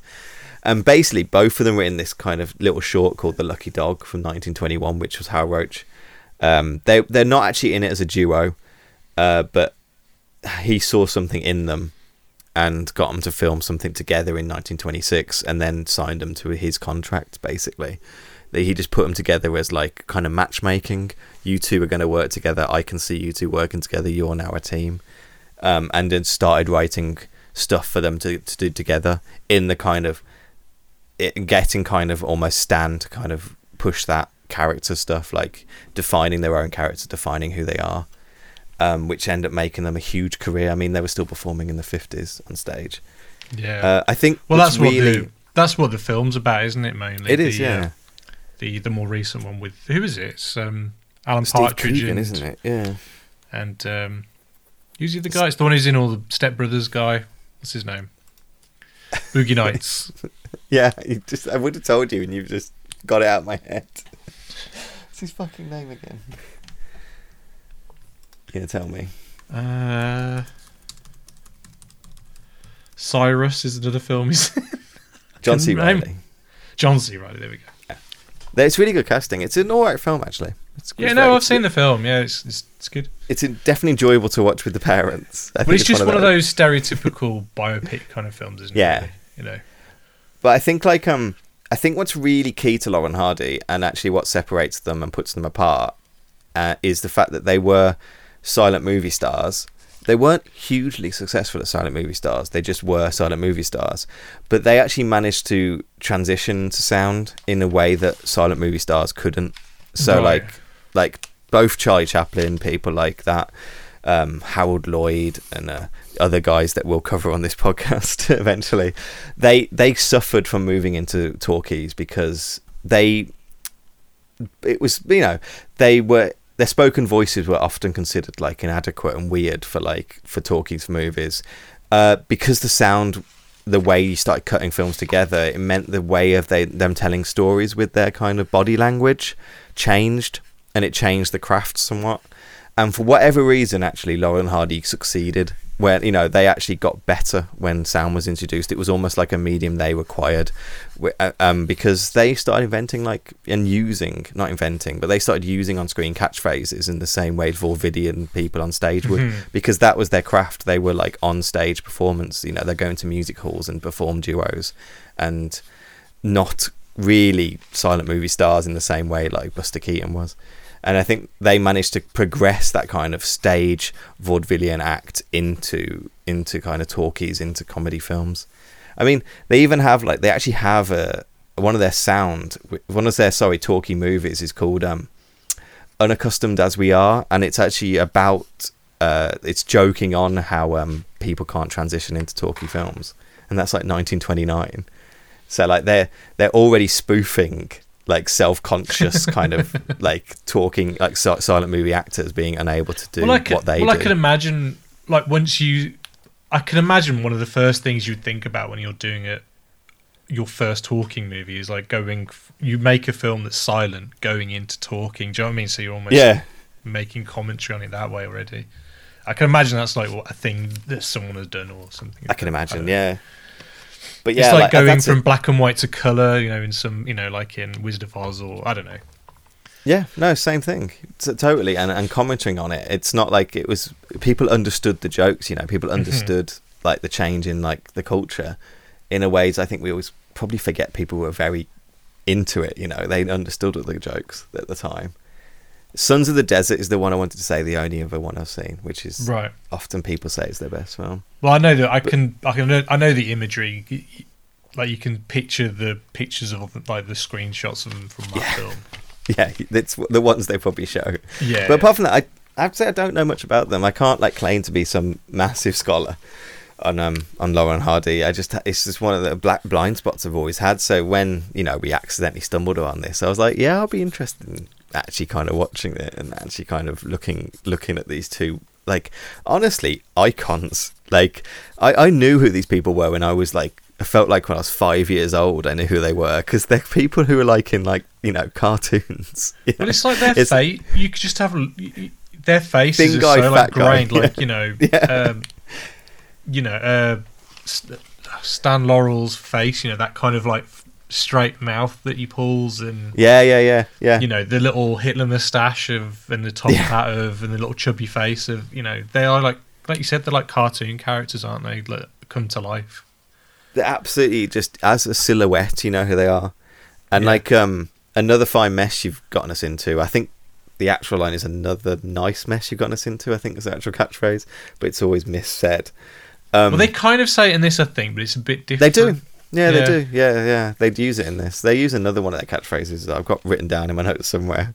But yeah, like that's totally just, that's what people went to go see Laurel and Hardy films for. They like they wanted them to come and do their catchphrase and find their catchphrases and stuff. And, they wanted, there's a bit with the water when he keeps getting knocked in. That's classic, like, Laurel and Hardy stuff of Hardy almost being drowned, and Laurel just kind of helplessly being by, but it's kind of being his fault as well. And then, like, weirdly enough, apparently Doe, Dolt, like from The Simpsons, apparently that was a Laurel and Hardy thing, and apparently that's where it came from. Oh, really? That's a Wikipedia fact, so I'm not sure. Right. But that is apparently. I'm going to take it as fact. Yeah, I think Wikipedia's always right. I think. It's an odd little thing, and like we should point out, like it's not especially very Christmassy. No, So part of the plot is that Santa comes to Toyland because he gets his toys from the toy maker in the toy factory or whatever. And, who's not evil in this, like the stage play, but he's a dick. He's grumpy. In the Keanu Reeves version, he's played by the actor who plays, the Chinese guy from Gremlins, who owns the Mogwai. Oh yeah, it's played by that guy. I think it's him. I like how today you're just throwing me not names but like faces. Let me have a look, because I get confused if he's the same guy that's Egg Shen in. No, I don't think it's Egg Shen. That's a different actor. Let me have a quick look. Cast. Give me the cast.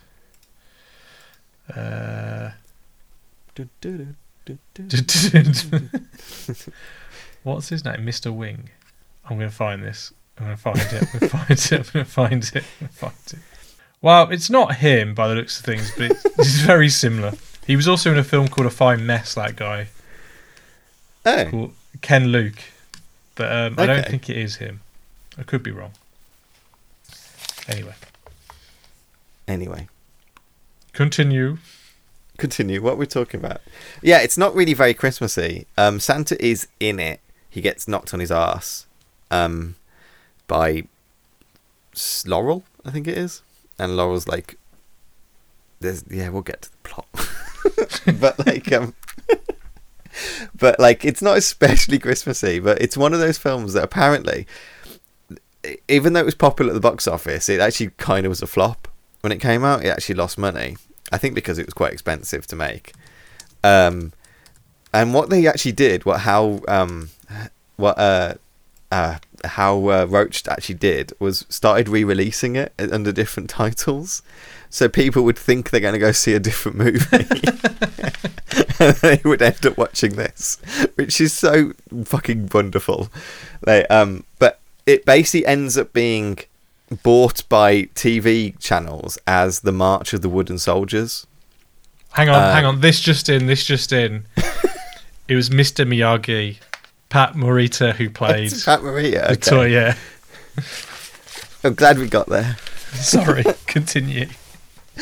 Yeah. So this ends up getting bought by kind of Hallmark and TV channels as March of the Wooden Soldiers, which a lot of people know it under that name instead, where it just gets played under local affiliates every single kind of every single kind of Thanksgiving, every single Christmas.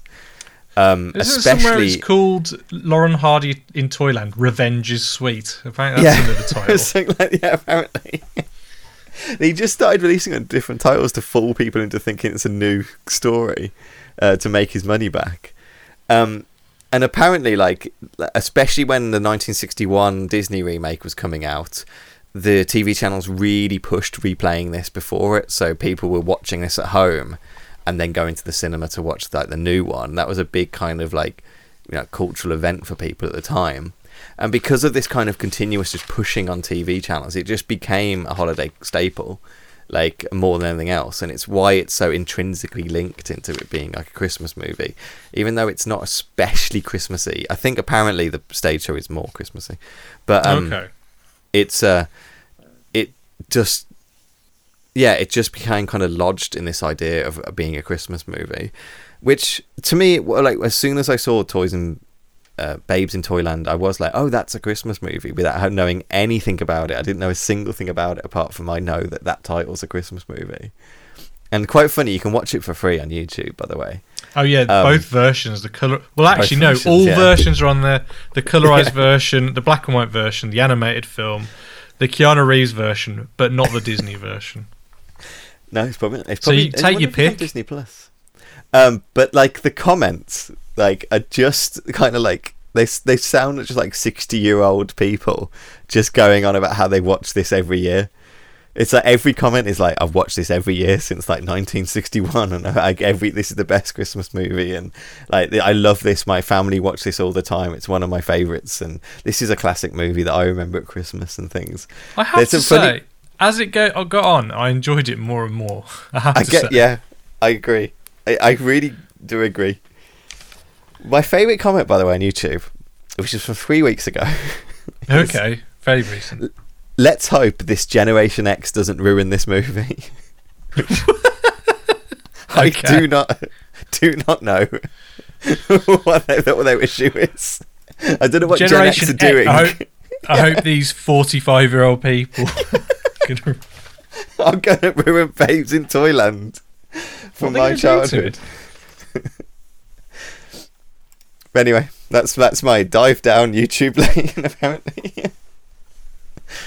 Should we get to the plot? Yeah, sure. So, because it's like I think it's best to talk about the way it goes through, because this movie's demented. Like, it kind of sets itself up as being a musical, but it's not really, because it's only got like 2, maybe 3 songs. It's got maybe 4 songs in it. Yeah, so it's not many. And Laurel and Hardy are not in like, involved in any of those sequences whatsoever. Not even in the background. It's so weird when it cut to like the main plot. So I was just like, oh yeah, it's not Laurel and Hardy film. It's like they started making a film and thought, let's put Laurel and Hardy in it. Let's put Laurel and Hardy in it, yeah, because it's kind of lacking energy. So oh my god, this film is a nightmare. Honestly, it's a nightmare. This film is a nightmare world, and the music is so melancholic, which I just find really weird. Yeah, it opens with Mother Goose. Well, no, it opens with a woman singing on a table stand, like opening a big book. Yeah, that's Mother Goose. Is that Mother Goose? Mother Goose comes out of the book. Oh, is it her? Okay. Yeah. Mother Goose comes out of the book to tell you. Sings a song to you. It makes me laugh because she goes on about how she's so old that she's seen all the stories before, and she's so clearly like a 20-year-old woman. So I looked it up, and she was 27 when they shot this. Right. And I don't know why that meant that. I was just for some reason that lodged in my brain. But yeah, she comes up with a storybook and tells you that there are all these fairy tales that exist in the world, and we're going to tell you about them. And they basically introduce you to the idea of Toyland, where it's a place where all the kind of fairy tale characters live. So like I was trying to wrap them up to try and find who I could see. So there's definitely Bo Peep. She's the main character. There's Little Miss Moffat. Yeah. I saw her with the spider. They talk about Jack and Jill. I don't know if you see them in it. Yeah, Jack and Jill come up. Yeah, Jack and Jill come up. I think in one of the animated versions, Jack and Jill are the kids that are orphaned. So, in this one, it's when they're looking for Bo Peep's lost sheep.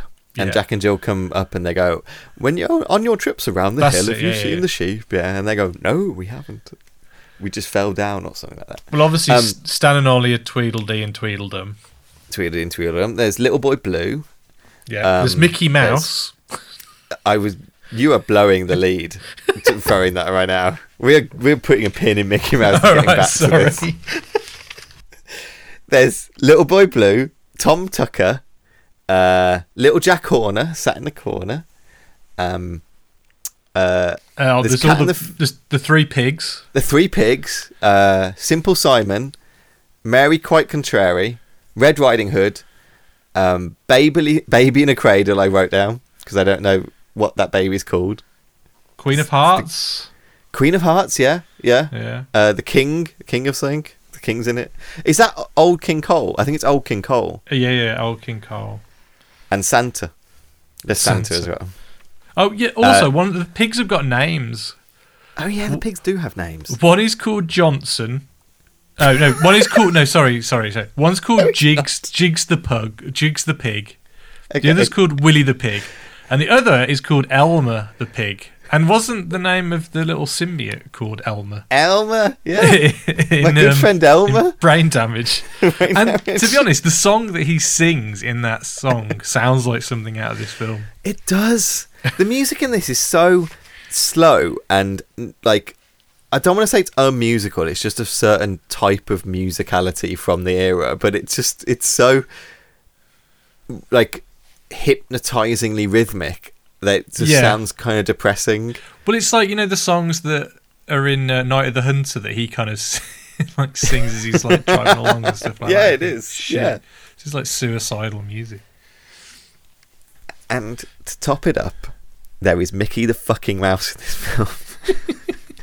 And it's fucking worst thing it's ever been in a movie. With a thing stapled onto his head. And if you watch the colorized version, he actually is Mickey the Mouse. His little shorts are red. It's got yellow buttons on, and he's got like little big white eyes, and it's weird. It's clearly a chimp, and like the chimp's just being a chimp and running around, and they just fucking tied this mouse costume to it, and it's nightmare imagery. Yeah, the but later eyes on this thing. But later on, he is riding a little blimp. Yeah, later on, spoilers. He's bombing people from a blimp. But in the colorized version, they obviously haven't figured out how to do it properly because I'm not entirely sure the actual process of digitally colorizing these things. I'm assuming it like picks up a certain shade or tone of whatever the grey scale is, and it kind of applies a color to it.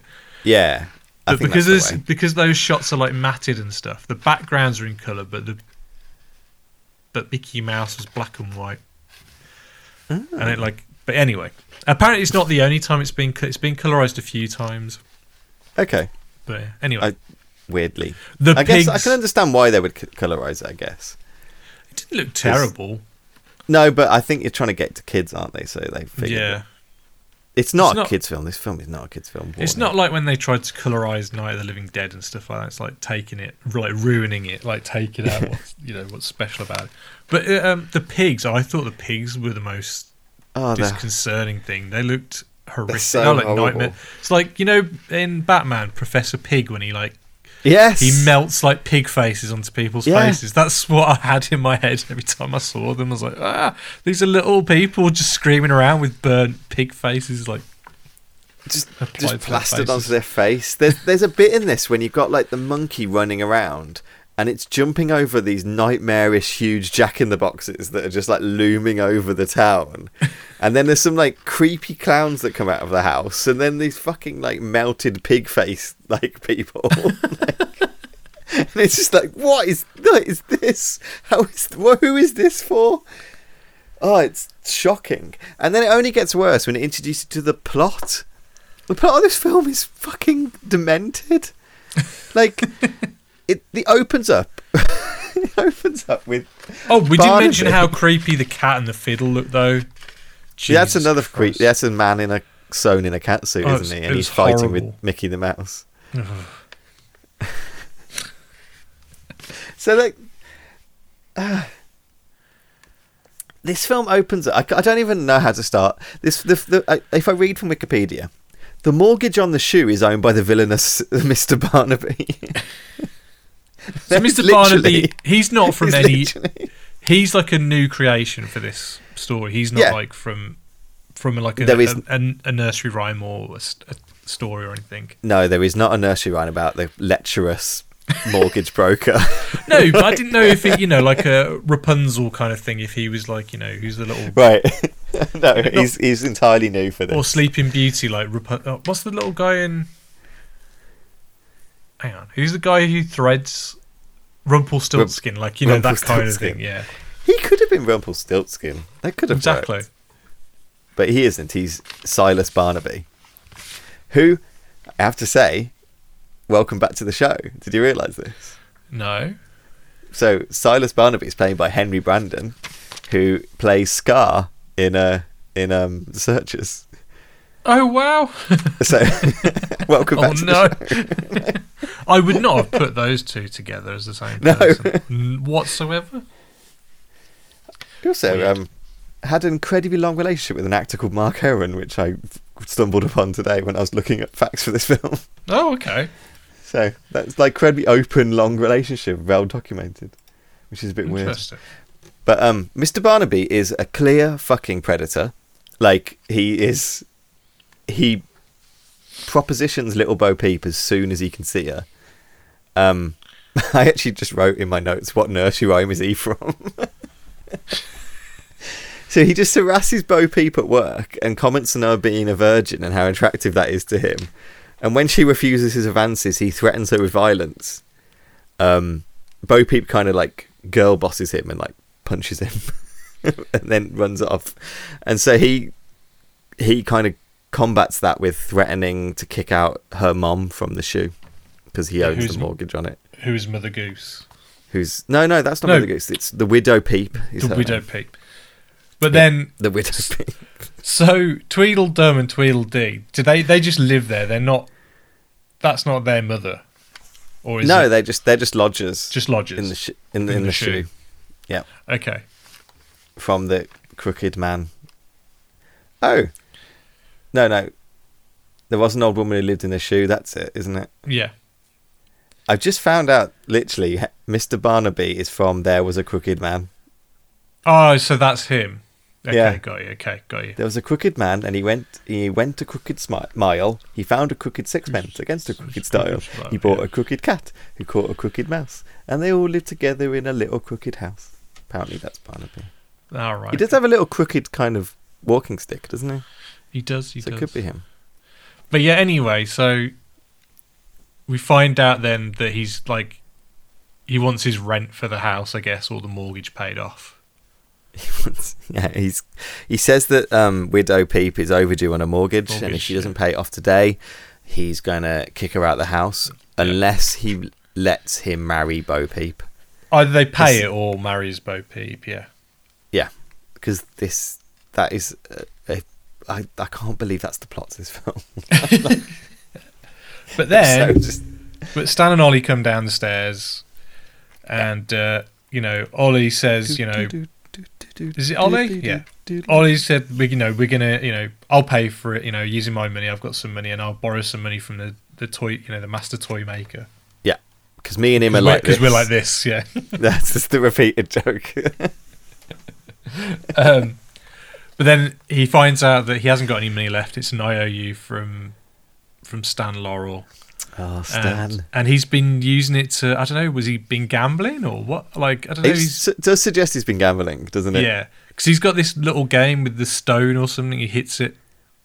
Yeah, he called it a peep, doesn't he? He whacks a little peep. The end of it, and then he can, like, baseball hit it, and it, I don't know, it flies around. I don't know. I don't fucking know. It's a very big set piece when Ollie is trying to do it. Yeah, and he can't even hit it once. He can't even get it off the ground. He's that much of a buffoon. But then Stan does it, and who does he hit when he hits the ball? Does he hit? The Crooked Man. The Crooked Man. And so, hang on. What happens then? I can't remember now. They finally get to work. Oh, that's it. And they get yelled at for being late. I've just written in my notes, Toyland is not a nice place. so he tries to ask... Big Ears during all of this? I know. Could have helped out with his little car and his mushroom house. So he goes to Toy Maker and asks for money, and the Toy Maker yells at him because he's so useless that why would he lend him money? At that point, Stan accidentally lets go of a toy car and it knocks a pot of paint over the Toy Maker, and it just makes him even more mad. They get fired. They get fired. They don't get fired at that point. Because then Santa comes to the workshop, doesn't he? Oh yeah, that's it. Yeah. Because Santa's come to pick up his toys, but instead of making in July, in July. I guess he's just checking on the progress. I don't know. Yeah. But he says that he ordered, is it 100 6-inch toy soldiers, and he creates him 600 100-inch toy soldiers or something. No, it's I think it's the opposite. I think something like that. It's something. Stan's messed up because he knows Stan. He's always messing up. He's accidentally makes tons of like life-size toy soldiers instead of tons of tiny ones. And here you go. He builds 100 wooden soldiers at 6 feet tall instead of 600 soldiers at 1 foot tall. There we go. I knew it was something that had numbers in it. And it's really kind of, if you've seen like Santa Claus 2, the Santa Claus 2, like they look like the kind of soldiers in that. Okay. So obviously clearly based on this. Yeah, and if you ever go to like Disney World and stuff, they part of like the kind of marches they do always have like marching toy soldiers in it, and that's all from this. Apparently, all that kind of Christmas imagery is from this. Like weird because it's an MGM film, isn't it? Yeah, but Disney remade it, don't they? Yeah, Disney apparently were going to do it as an animated film, one of their early animated films as well, but it ended up being live action. Yeah. Yeah, and when they accidentally activate the soldiers and they kind of trash the toy shop, and that's when they get fired by the mean old Toy Maker. You know, that's who makes toys in Toyland, the mean old Toy Maker. And then, so at this point, then doesn't Bo Peep then Tom proposes to her? Yeah, Tom proposes to her and locks her in the stocks until she agrees. But she has lost a sheep at this point as well, and he helps. She has lost a sheep, and he does help them find the sheep. See, that's why I was wondering: is that where Tom comes from? Because Tom helps you where you're going. It helps you find things. I don't know. Sure. Yes, that's definitely right. At this point in my notes, I've just written, "What the fuck is with that mouse?" So I don't know what was going on. It was a nightmare fuel. That mouse was. Jesus. Insane. So they're still kind of worrying about the money. So they come up with a plot to go to Mr. Barnaby's house and steal the deeds for the house, steal the mortgage deeds. So they do it in form of a Trojan present. So they put Ollie into the present, and then they go up to Mr. Barnaby's house and give him and say like, "Here's a Christmas present for you, but you can't open it until Christmas." And Barnaby brings it into his house and immediately opens it. Well, no. As soon as before like they leave, Stan goes, "Good night, Ollie," and then Ollie goes, "Good night, Stan." He knows like straight away something's in the box. Because these two are just buffoons, and for that they get they get arrested on a burglary charge and sentenced to ducking in the ducking stall and a banishment to Bogeyland. Yeah, for burglary. Like Toyland doesn't mess around. I know it does. It does not. It doesn't. It's harsh rule. And they later reveal that like a banishment to Bogeyland is a death sentence because the bogeymen eat you. So that's a lot for burglary. That's a big punishment for burglary. But they weren't stealing anything either. But I guess like being the crooked man, you know, he's not going to get the truth, is he? Crooked Lane. So he says he'll drop the charges if Bo Peep will marry him, and she agrees. But Ollie gets dunked anyway, and that seems kind of funny. Well, he's just him going blah, blah, blah, blah, blah. And then he gives go, blah, blah, blah, blah, blah. Well, he gives his watch to Stan, who ends up in the war anyway with the watch. Yep. Hilarious. It's good stuff. I like that stuff. I like how long it went on for. For some reason that worked for me. That it just kept on going back and back and forth. Like, and he kept on getting dunked again. I like the bit when he gets dunked and he comes out and Stan's like, it looks like you could do with a cup of water. And then gets him a little cup of water. And he starts drinking it before going, what do I want water for? I'd never really heard like Ollie's voice before, and it's really like regional accent of America. It's like Boston-y or something. I don't know where he's from, but like, or New York maybe. I think it is. I might have to check where he's born actually. Who's that? Oliver Hardy. Georgia, from Harlem, Georgia, apparently. But maybe he just put. I don't know. I just found a really distinctive American accent, what I wasn't expecting from him. I was expecting something much more neutral. And it felt like it sounded like a more regional accent to me, which kind of like surprised me, I think, because these people are imagery to me. It's not. I'm not used to hearing them talk, frankly. I do like their next ruse though. At the wedding. Oh yeah, so the wedding comes up, and they have a good laugh at the wedding. It's got late, Ollie. I know it's 11:00 now. So they basically put a wedding dress on Stan and make him crouch, isn't it? That's basically. And when he's asked questions, he goes yes. And so they fool the crooked man into marrying Stan, which I'm sure didn't go down well in Toyland. That was probably. It's probably the death sentence for gay marriage. Well, I mean, Noddy was not even allowed to sleep with Big Ears anymore. Like, no, they got banned from sleeping together. Different Toyland, but different Toyland. But old King Cole just had none of that tomfoolery. But yeah, so the crooked man of Barnaby gives the mortgage to Ollie, who tears it up.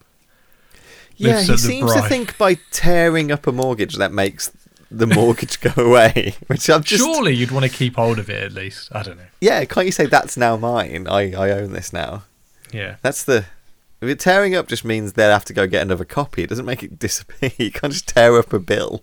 But then obviously maybe life in the 30s was different. Yeah. But anyway, he lifts up the veil, reveals it's Stan, and he's wearing the wedding dress. But I do like how it keeps coming back up later night. It keeps coming back that they're married. Yeah, it does. Yeah, it does keep coming up. Like he kept saying how he got recently married. We keep ignoring the fact that in between all these bits, like Tom and Bo Peep are singing to each other a lot. That's basically what happens. Yeah, that's they sing about not finding the sheep, and Tom sings a song about Spanish castles, which I think is quite a famous song from the operetta. I think it's one of the famous ones that make it onto this. But after the Spanish castle song, Barnaby decides to frame Tom Tom. Yeah, because he realised Tom Tom is kind of getting like Bo Peep's heart, so he frames Barnaby for pig napping, which again carries a sentence of punishment and death to Bogeyland. But I love the fact that pig napping is a thing. It's like, what the punishment for pig napping is, don't you? You know the punishment for pig napping. We've had this before. This keeps happening. And the main evidence... Elmer as well. That's the one he abducts. Yeah, and the main evidence for this is the fact that they found sausages inside Tom Tom's house. But aren't they beef? Aren't they beef? Yes, that's what comes up. Like, I quite like this bit. They actually really made me laugh when Stan was eating them and going, well, this isn't pig, it's pork or something. And then Hardy eats them and goes, no, it's not pig or pork, it's beef. And that's their like, oh my god, he's been framed. He didn't kill and cook the pigs after all. Which is how they all think that he did. But Tom's what's that? There's a bit what? Well, it's a bit weird because they banish Tom Tom, don't they? They say like, you clearly killed and made into sausages the pig, so you're banished to Bogeyland. That's right, yeah. And Bo Peep's very sad about this. And there's a bit that like, are the crocodiles in Bogeyland. Well, what I like is before that you kind of have like the like a raft with like a it's almost like the river Styx, isn't it? Like carrying them over. Yeah. And then it's all like the stalagmite and stalactite kind of like it looks almost like it's out of like a George Méliès kind of, you know, those old kind of old films. Well, this is an old film, but even older. But what we were saying about the crocodiles. Well, there's a lot of natural crocodiles in this film, which surprised me. And I couldn't wait. I was like, why are there crocodiles in Toyland? Like, why do they live? Like, why is there a monkey with a mouse face on? Because he's Mickey Mouse. That's just what Mickey Mouse is like, Ollie. Haven't you ever seen Mickey Mouse before? That's exactly what he does. He jumps and climbs at walls and chucks bricks at cats. Well, that reminds you know when they ever do like this is Homer Simpson in real life, or this is a cartoon character like the real Ren and Stimpy. It looks like that, like the nightmarish version. But anyway, yeah. If you ever seen like the kind of when they twist Garfield into Nightmare Imagery, this is totally like twisting Mickey Mouse like into a meth addict version of. It's absolutely what they did.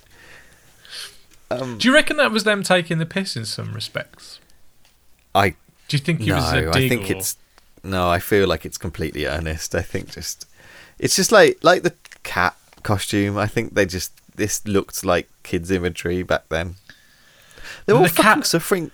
They're all fought in World War One, Ollie. They're really messed up. The cat though looked like something out of the 90s or the 80s Lion, the Witch and the Wardrobe. You know, the BBC ones. Yeah, it did. Yeah. But if you ever look at the costumes in the Keanu Reeves ones, they look like. They're terrible. They look like the ones you get from like a fancy dress shop. So at least they did a better job in this than. It's quite. To be very fair, the control of like that set and the look of the set and the detail they've got into is actually really quite impressive. Oh, I agree. I 100% agree. I think it looks pretty. Like good. It does look pretty good actually, and probably took quite a lot of like work to actually do. It isn't just like. Tossed together, whether it kind of a little bit feels that way, but not only because I think the plot is so like all over the place, really. Which I think is the energy they're going for, though. I just get the feeling that's what Laurel and Hardy films felt like just manic stage shows, really. It's just a shame it wasn't shot in Technicolor to begin with. Yeah, because I think like, apparently Stan Laurel wished, like in hindsight, it was in color because he thinks it would have made the film pop. But like I said before, the actual colorized version is pretty good, to be fair. Yeah.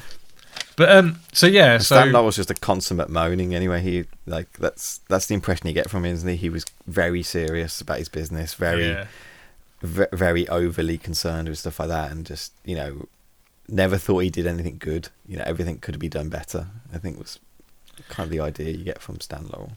Well, consummate like perfectionist. Yeah, and I think sometimes, in a way, that's a hindrance, but also it's a good thing because it keeps pushing you to try and strive to be better, and you don't like rest on your laurels. Yeah, I didn't mean it as a negative, really. That's the idea I get. Is that where it comes from? Rest on your laurels? No, I'm only joking. Yes, it is. It is now.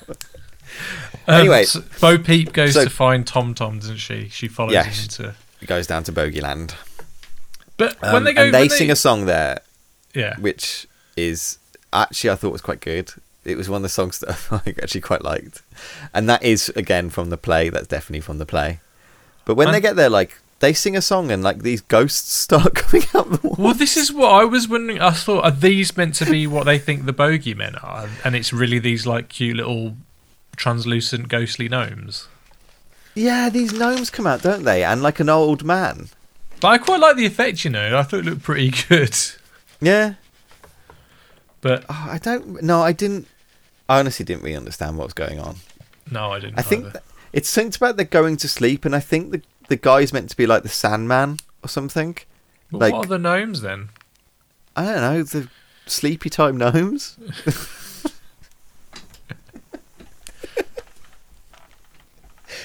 This episode is the worst episode I've ever done.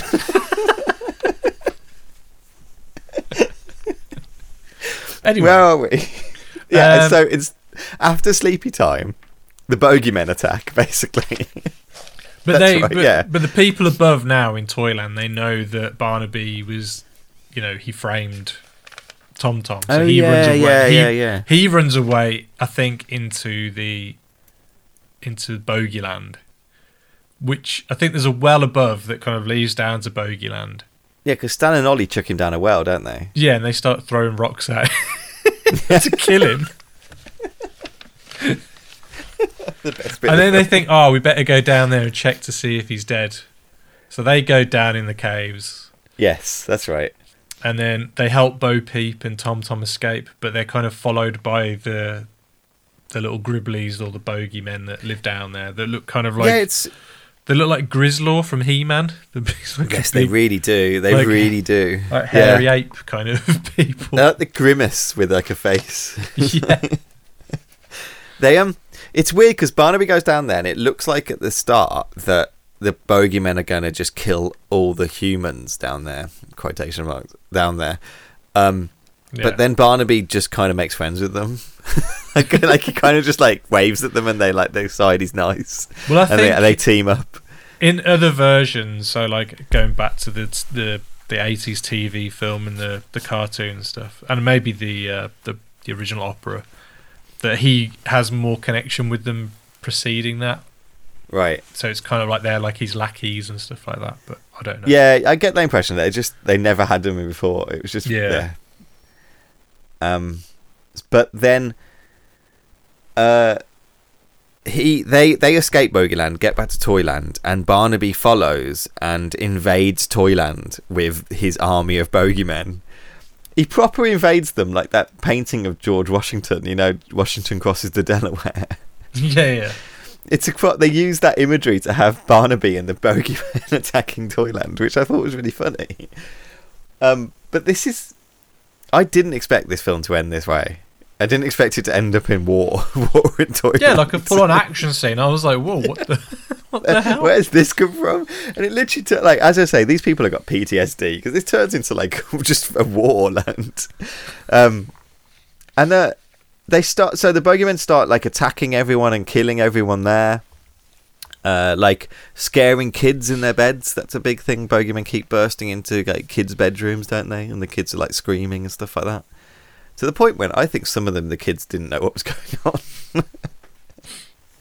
And so it's kind of up to Stan and Ollie to fight back.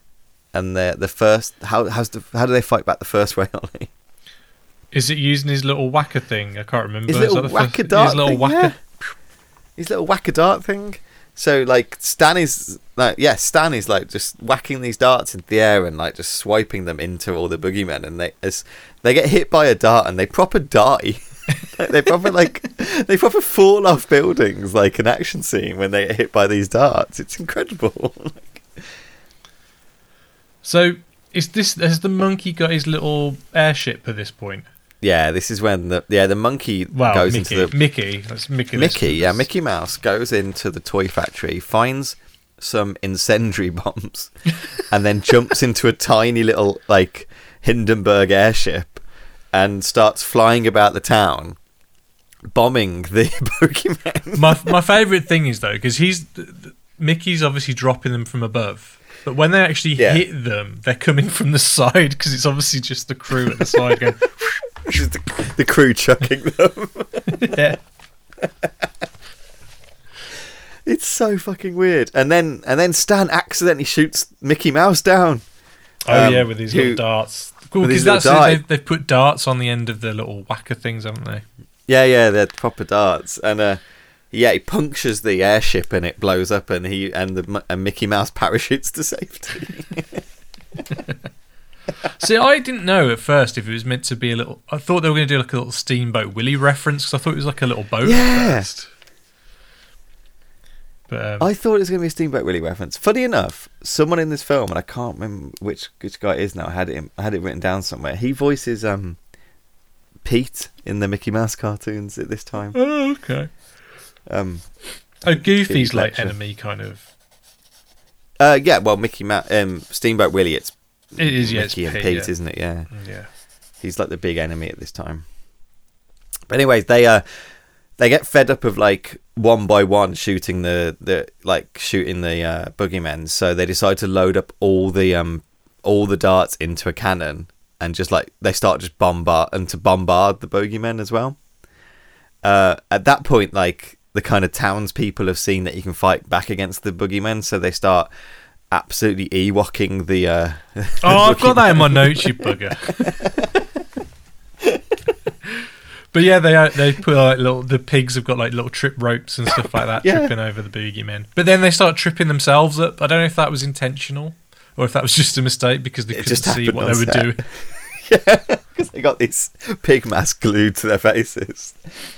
Just when it seems like they can't win, like the boogeymen are getting their advances, Stan and Ollie remember about the toy soldiers they made, and they activate them to send the toy soldiers to war. And we get some little stop motion sequences. You do get some little stop motion sequences, yeah. I had to admit, I did a little cheer when I saw that. Yeah, me too. I was like, Ollie will be happy. And yeah, so the toy soldiers properly go to war. They start beating the shit out of the boogeyman. Like, start whacking them with these sticks and stuff like that, don't they? And just trying to push them out the door. So they then push them into the crocodile-filled waters. Yeah. And doesn't it like pretty much end then? And it just goes and they lived happily ever after. Pretty much, yeah. I think it ends with them all cheering that the boogeymen have all been killed, and Ollie and Stan and Ollie go, we're gonna wish them a goodbye by firing the cannon at them. Oh yeah. And instead it spins round and hits Ollie with 1,000 darts all over him, and he jumps around in pain, and they all kind of laugh, and that's how it finishes. Says here, the film ends with Stan pulling them out one by one as Ollie winces. I don't remember seeing that, I just remember getting covered and they kind of bounce around, really. Yeah. The original ending, because one person we haven't mentioned in this ending is Mr. Crooked Man. Oh, yeah. And I got this from the reputable source of a YouTube comment. Okay. So... It's been vetted and verified. It's been vetted by all our top researchers. Apparently, the original ending was Stan and Ollie were stuffing Barnaby into the cannon to shoot him out of town, and he would hit like the screen in animation, spelling out the end, like his body parts or something. Would spell out the end on the screen. That. The studio rejected this idea. It was too grotesque. Boo. So it's more like there's no real. You never actually get an ultimate fate of Barnaby. I think you just see him in like a children's house kind of screaming or something, don't you? Like that's just like the last time you see him. Yeah. But yeah, apparently that's the ending. It was meant to be Barnaby getting shot out of a cannon, writing the end, according to a YouTube comment, which I haven't verified. I haven't been able to verify from any other source. I just put that out there. But it is kind of weird that they don't actually finish Barnaby off. So I can imagine something was cut anyway. So what did you think overall then? I thought it was a fucking weird film.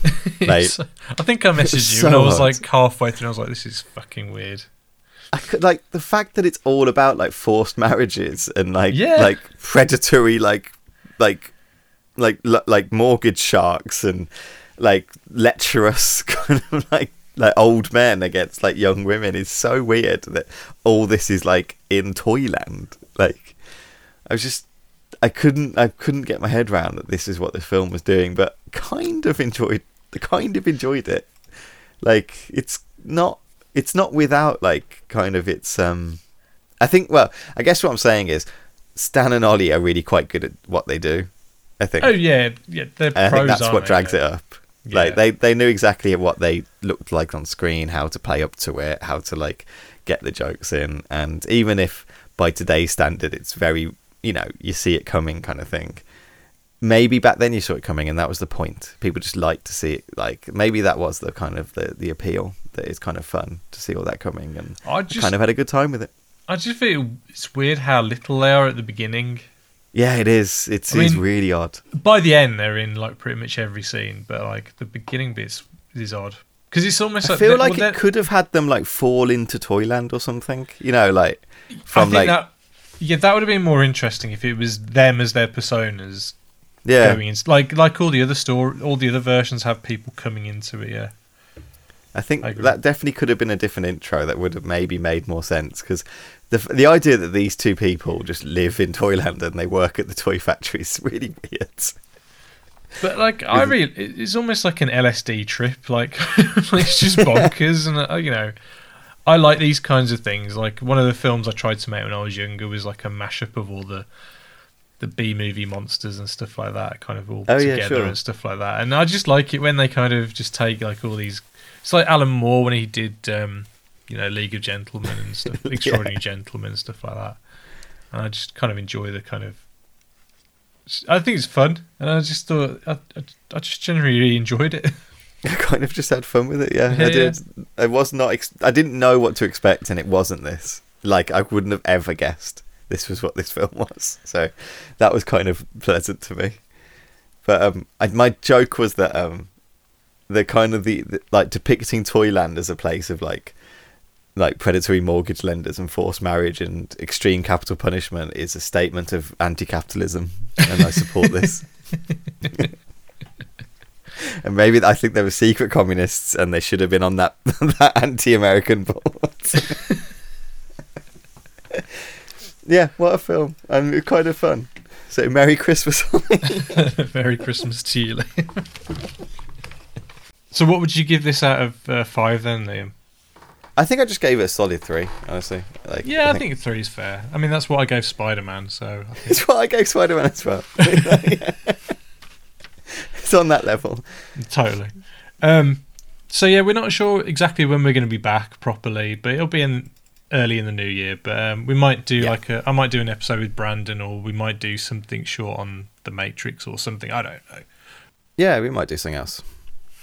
But when we are back properly, we will be covering the 1930s. That is next on our list. The first film we will be covering is All Quiet on the Western Front. Yeah. So look forward to that in your feeds at some point. But you might hear some bonus episodes or little drops from us before that, just because I need to get settled in a new town. And moving is a lot. That's all. Apologies if we're a bit weary. We haven't done this for a little while, so we're kind of dusting off our podcasting pipes, and it also is midnight as well now. So it was a sexy late night Christmas podcast. Sexy Christmas podcast. I forgot to tell you, after the last Christmas podcast, which it's crazy, it doesn't even feel like it's a year ago that we did that. No, it does not. But I was because I was doing another animated music video. When am I not making animated music videos? But I was taking out rubbish, and I tripped over on the drive, and like my rubbish went everywhere. And I thought, my hand really hurts. And I looked down at my hand, and my middle finger on my left hand had bent over to the other side of my finger of my hand. So it was like on a right angle. And I just freaked out, and it wobbled, and I was like, "Oh my god!" Oh my god! And I just pushed it back into place, and like I full on dislocated my finger, and it was the strangest, most bizarre. Like, do you ever have feelings of when you think of something that happened to you, and you kind of get a bit of a retch or a bit of a yeah? So, anytime I think of that podcast, what the hell was that film called? I don't know. Santa Wants to Kill Everyone. Once Upon a Christmas? No. One Magic Christmas. One Magic Christmas. Anytime I think of that film, I think of my finger being bent in the wrong direction. I literally cannot believe it took you a year to tell me this. Did I not? Have I not told you that? No. But like, whenever it gets cold now, this finger hurts. It's like if you ever sprained your leg or anything like that, and when it gets cold, you're like, "Ooh, I can feel it in my bones." It's the Harry Dean Stanton haunting you. He is, yeah. With pain. Why can't I remember his name? Well, magic. You haven't remembered a name today. I know, I'm terrible. It was Gideon. Oh, it was Gideon, you're right. Gideon. How do you rate the Santa Clauses in these two films compared to each other? This Santa was fine. Yeah. This was a fine screen Santa. He was jolly and round and lovely, whereas the Santa in One Magic Christmas was an angry German guy. Benevolent German who possibly had a Nazi in his grotto and dead people working on his presents. He had a haunted What is with like this horror kind of like imagery of Christmas that we seem to be finding? I don't mind. Like I watched the Krampus the other week. You know the. Oh yeah. I quite enjoy that as well. That was quite fun, almost Gremlins-esque. I haven't seen much Christmas films so far. I've been watching some Hallmark Christmas films. Oh, I've watched we should have got into this earlier, but I watched a ton of Hallmark Christmas films as well. They've all kind of got the same plot, so it doesn't even matter if you watch half of one and then watch the other half of another one. They all kind of blend together, but you got it all. But there's something enjoyable about them, and I don't know what it is. Something very enjoyable. And I watched one the other day, and I was like, "Oh, it was a same-sex couple." I was like, "Way to go, Hallmark!" Way to go, Hallmark! I was like, "That was good on you." But anyway, just before I go, I want to shout out I was a guest on Lorcan Mullen's 21st Films. So check that out. It was me and him talking about Gleaners and I. Is it out already? Quite fun. Yeah, it's definitely out. Yeah, because I know he likes to bank a lot, so I didn't know if it was like coming out at a later date. Anyway, so after you've listened to this podcast, check out that podcast with Liam and Lochran. Yeah, so anyway, we hope you all have a very happy Christmas, and let's hope the new year is better than the last couple of years that we've had. Please don't forget to rate, review and subscribe. We'd really appreciate it. You can reach out to us on Twitter. We are at Adjust Your Tracking. That's with a YR, not a your. And yeah, don't forget, if the picture's bad, always adjust your tracking.